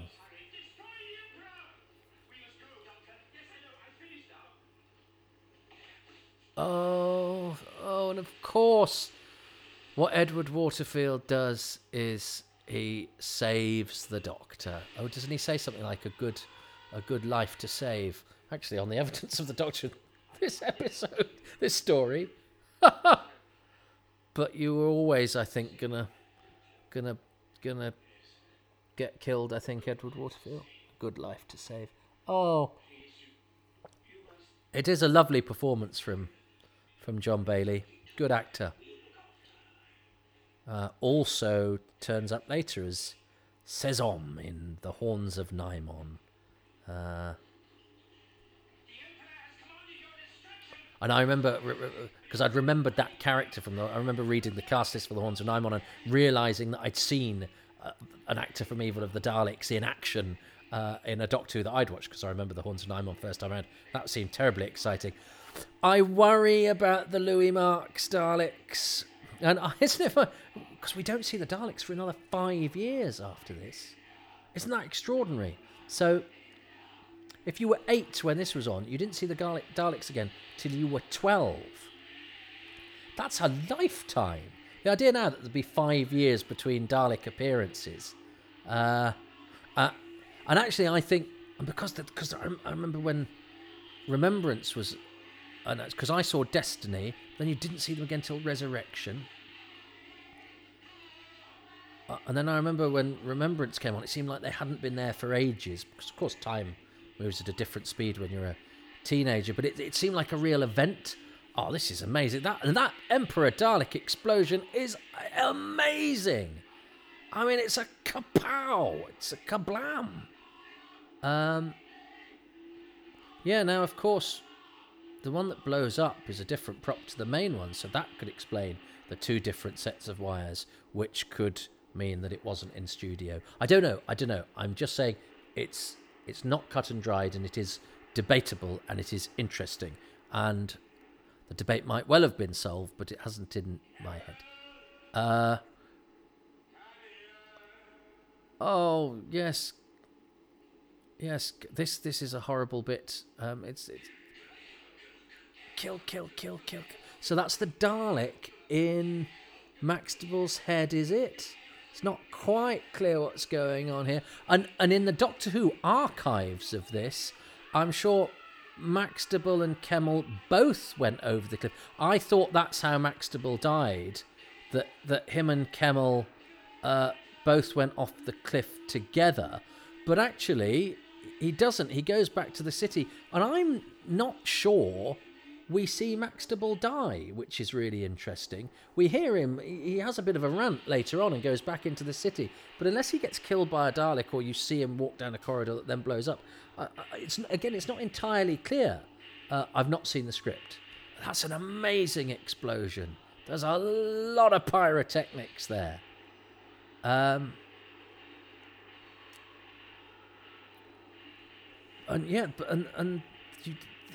I think nowadays where the Daleks, sometimes are guests in another story, or they'll crop up to be a peripheral part of the story.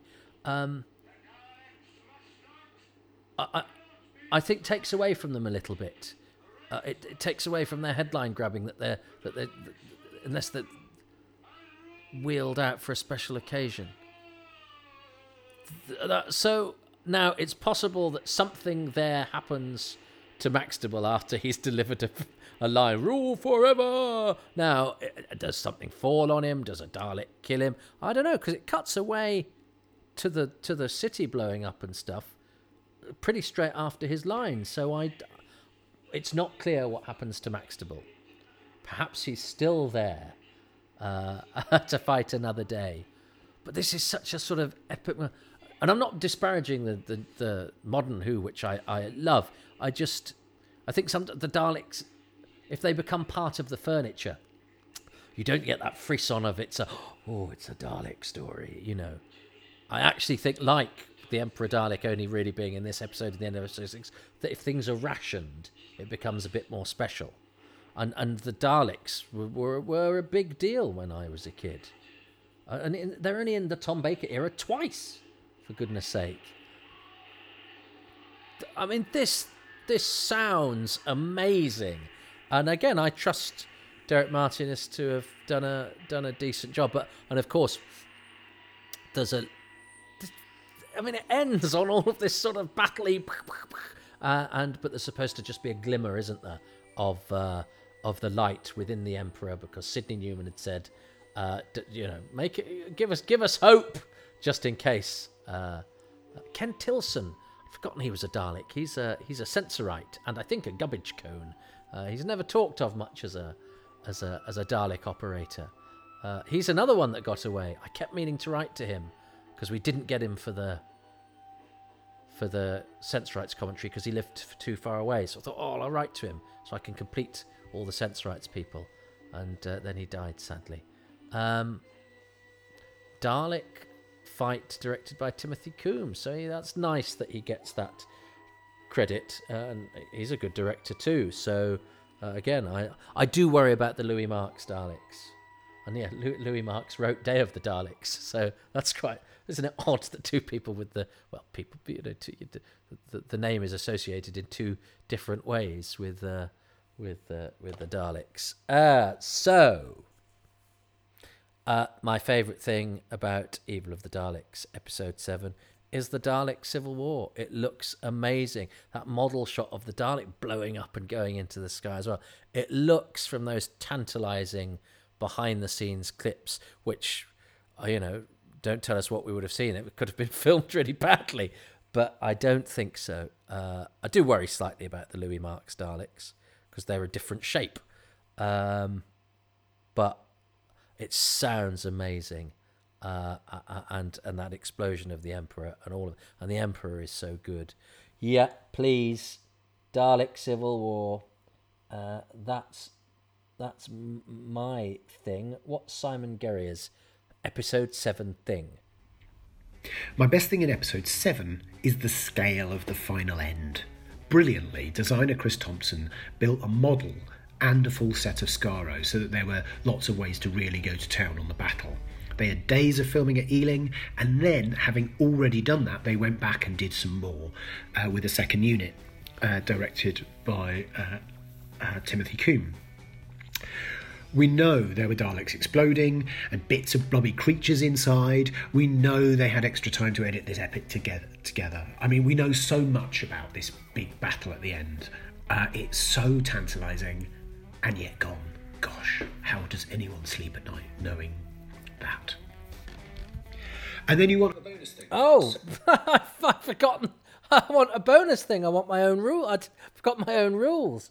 And how does anyone sleep? Well, I'm not sleeping at night. It's 3 o'clock in the morning. I'm not sleeping. I do miss. He's right about that battle. And yeah, they did. I forget they did go back. So there's so much there. Oh, I miss that with every fibre of my being. Isn't that terrible? Why chuck away such a story that was good enough to repeat? Anyway, so look, I got the same as Simon then. I did last week. I did for episode 5. I didn't for episode 1. I didn't for episode 2. I did for episode 3. I didn't for episode 4. So it's 4-3 to me at the moment. I don't know what that means, but I'm certainly doing better than I think I have so far in this process, and better than I expected to do. So now I'm slightly nervous because I've got. Do I choose one more thing, or is it that he chooses something, and if it ties in with and if it's the same as one of my other ones, I don't know. It's 4-3 to me, and he's gonna choose one more thing. So I'll choose one more thing. And if I choose the same as him, I get a point. And if he chooses something I don't choose, he gets a point. And it becomes a rather disappointing tie. I don't think I've ever won or come close to, because, the chance of choosing the same thing. Simon's a writer. But I feel bad because I haven't chosen John Bailey's performance as Edward Waterfield, which I think has a sort of cracked dignity about it, and really lends, our sort of paternalistic view of the paternalism that we feel towards Victoria because she's an orphan, but she's not just an orphan; she's an orphan of a really sad man. And because it's 3 o'clock in the morning, and I'd love to think of something clever. No, all right, John Bailey as Edward Waterfield, because I think he's great. I bet Simon hasn't chosen that. I bet I've just been standing in the open goal to seal victory at the last minute before the final whistle, and I've skied it. So my bonus thing about the Evil of the Daleks is something pointed out by clever Alan Barnes in Doctor Who magazine. As we know, the production team originally asked Pauline Collins to be their new companion while they were recording the previous story, The Faceless Ones. So, Alan asked, where would her character, Samantha Briggs, have fitted into this story, given it was made very soon after that decision? Well, I think Alan's right that Sam would largely have taken the part played by Molly in the story. But it's fun to listen to the story of the Evil of the Daleks now and imagine Sam in that role, and then helping rescue Victoria. And that's the image I'd like to leave you with, Toby. Sam Briggs on Skaro, in that hat, giving the Emperor what for. Good night. So okay, it's what it's what could have happened. I like that. I mean, we could play that game with anything. What could have happened? Well, it could be that Theodore Maxwell was played by Laurence Olivier, or it could be that every time a Dalek explodes in episode 6, you win £1 million. We all lived in if wishes were horses, Alan Barnes and Simon Guerrier.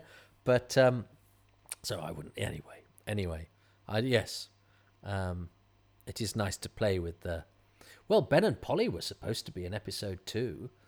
Annika Wills and Michael Craze were contracted to episode 2, but then Innes Lloyd, the destroyer Lloyd, who just when he doesn't like a companion, just gets rid of them as soon as possible, halfway through a story, if you like, because they disappear in the Faceless Ones. I mean, they don't even get to take part in the bulk of that story. But yeah, they were supposed to be there and I think in early storylinings they were there until they left in episode 2. And you go, oh, that's unimaginable. They essentially leave in episode 2 of the Faceless Ones and then just come back for a bit of film. But I'm sure I'll talk about that when somebody nominates the Faceless Ones, which hasn't happened yet. That was my first missing story for this. I think we made a good fist of it. I certainly love it. I certainly miss it.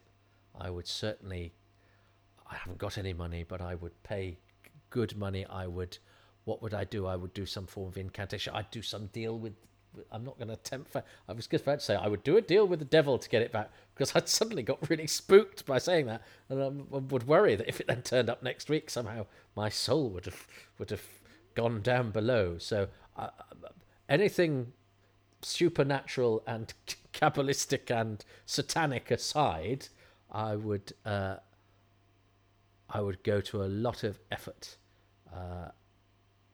in order to save those episodes from destruction or rescue them from whatever cupboard they might be in some archival backwater.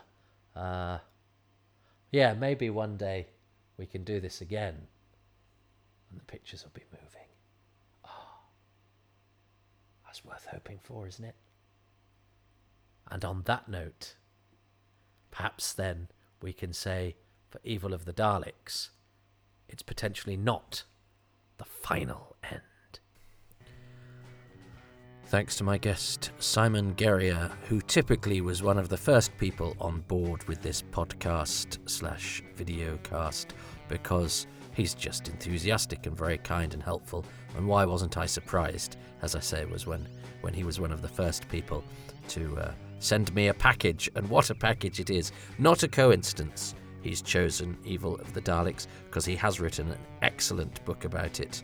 It's one of the Black Archive books from Obverse Books, and he's gone into intense and certifiable detail, as is the style of those excellent books, which I can heartily recommend. From Obverse Books, The Black Archive. Number 11 is Simon's Evil of the Daleks.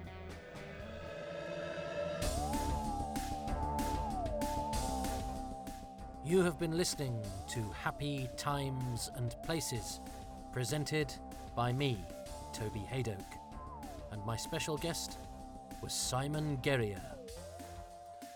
Special thanks to this episode's featured patrons, Jeff Kaplan, Andy Kitching, Hendrik Korzeniowski, Guy Lambert, Nate Lynch, Sean McAllister, Pip Maidley, Nick Mellish, Russell Parker, Ken Patterson, Monsieur Poirot, Gavin Rymill, Jim Sangster, Paul Shields, Richard Smith, David Spencer, Adam Stone, Paul Taylor-Greaves, Sidney Trout, Alistair Wallace, Kevin West, John Williams, Sidney Wilson, and Pascal Zierke. The music was by Dave Gates and the podcast artwork by Dylan Patterson. Please remember to subscribe to my YouTube channel, and please do rate 5 stars if you can, and review these on whatever podcast platform you get them from. And you can go to patreon.com/Toby Haydock, where there are exclusives and advance releases if you choose to be a patron, or you can do a one-off payment at kofi.com/Toby Haydock. No obligation, of course, and my immense gratitude to you just for being here in the first place and for listening. Thank you so much.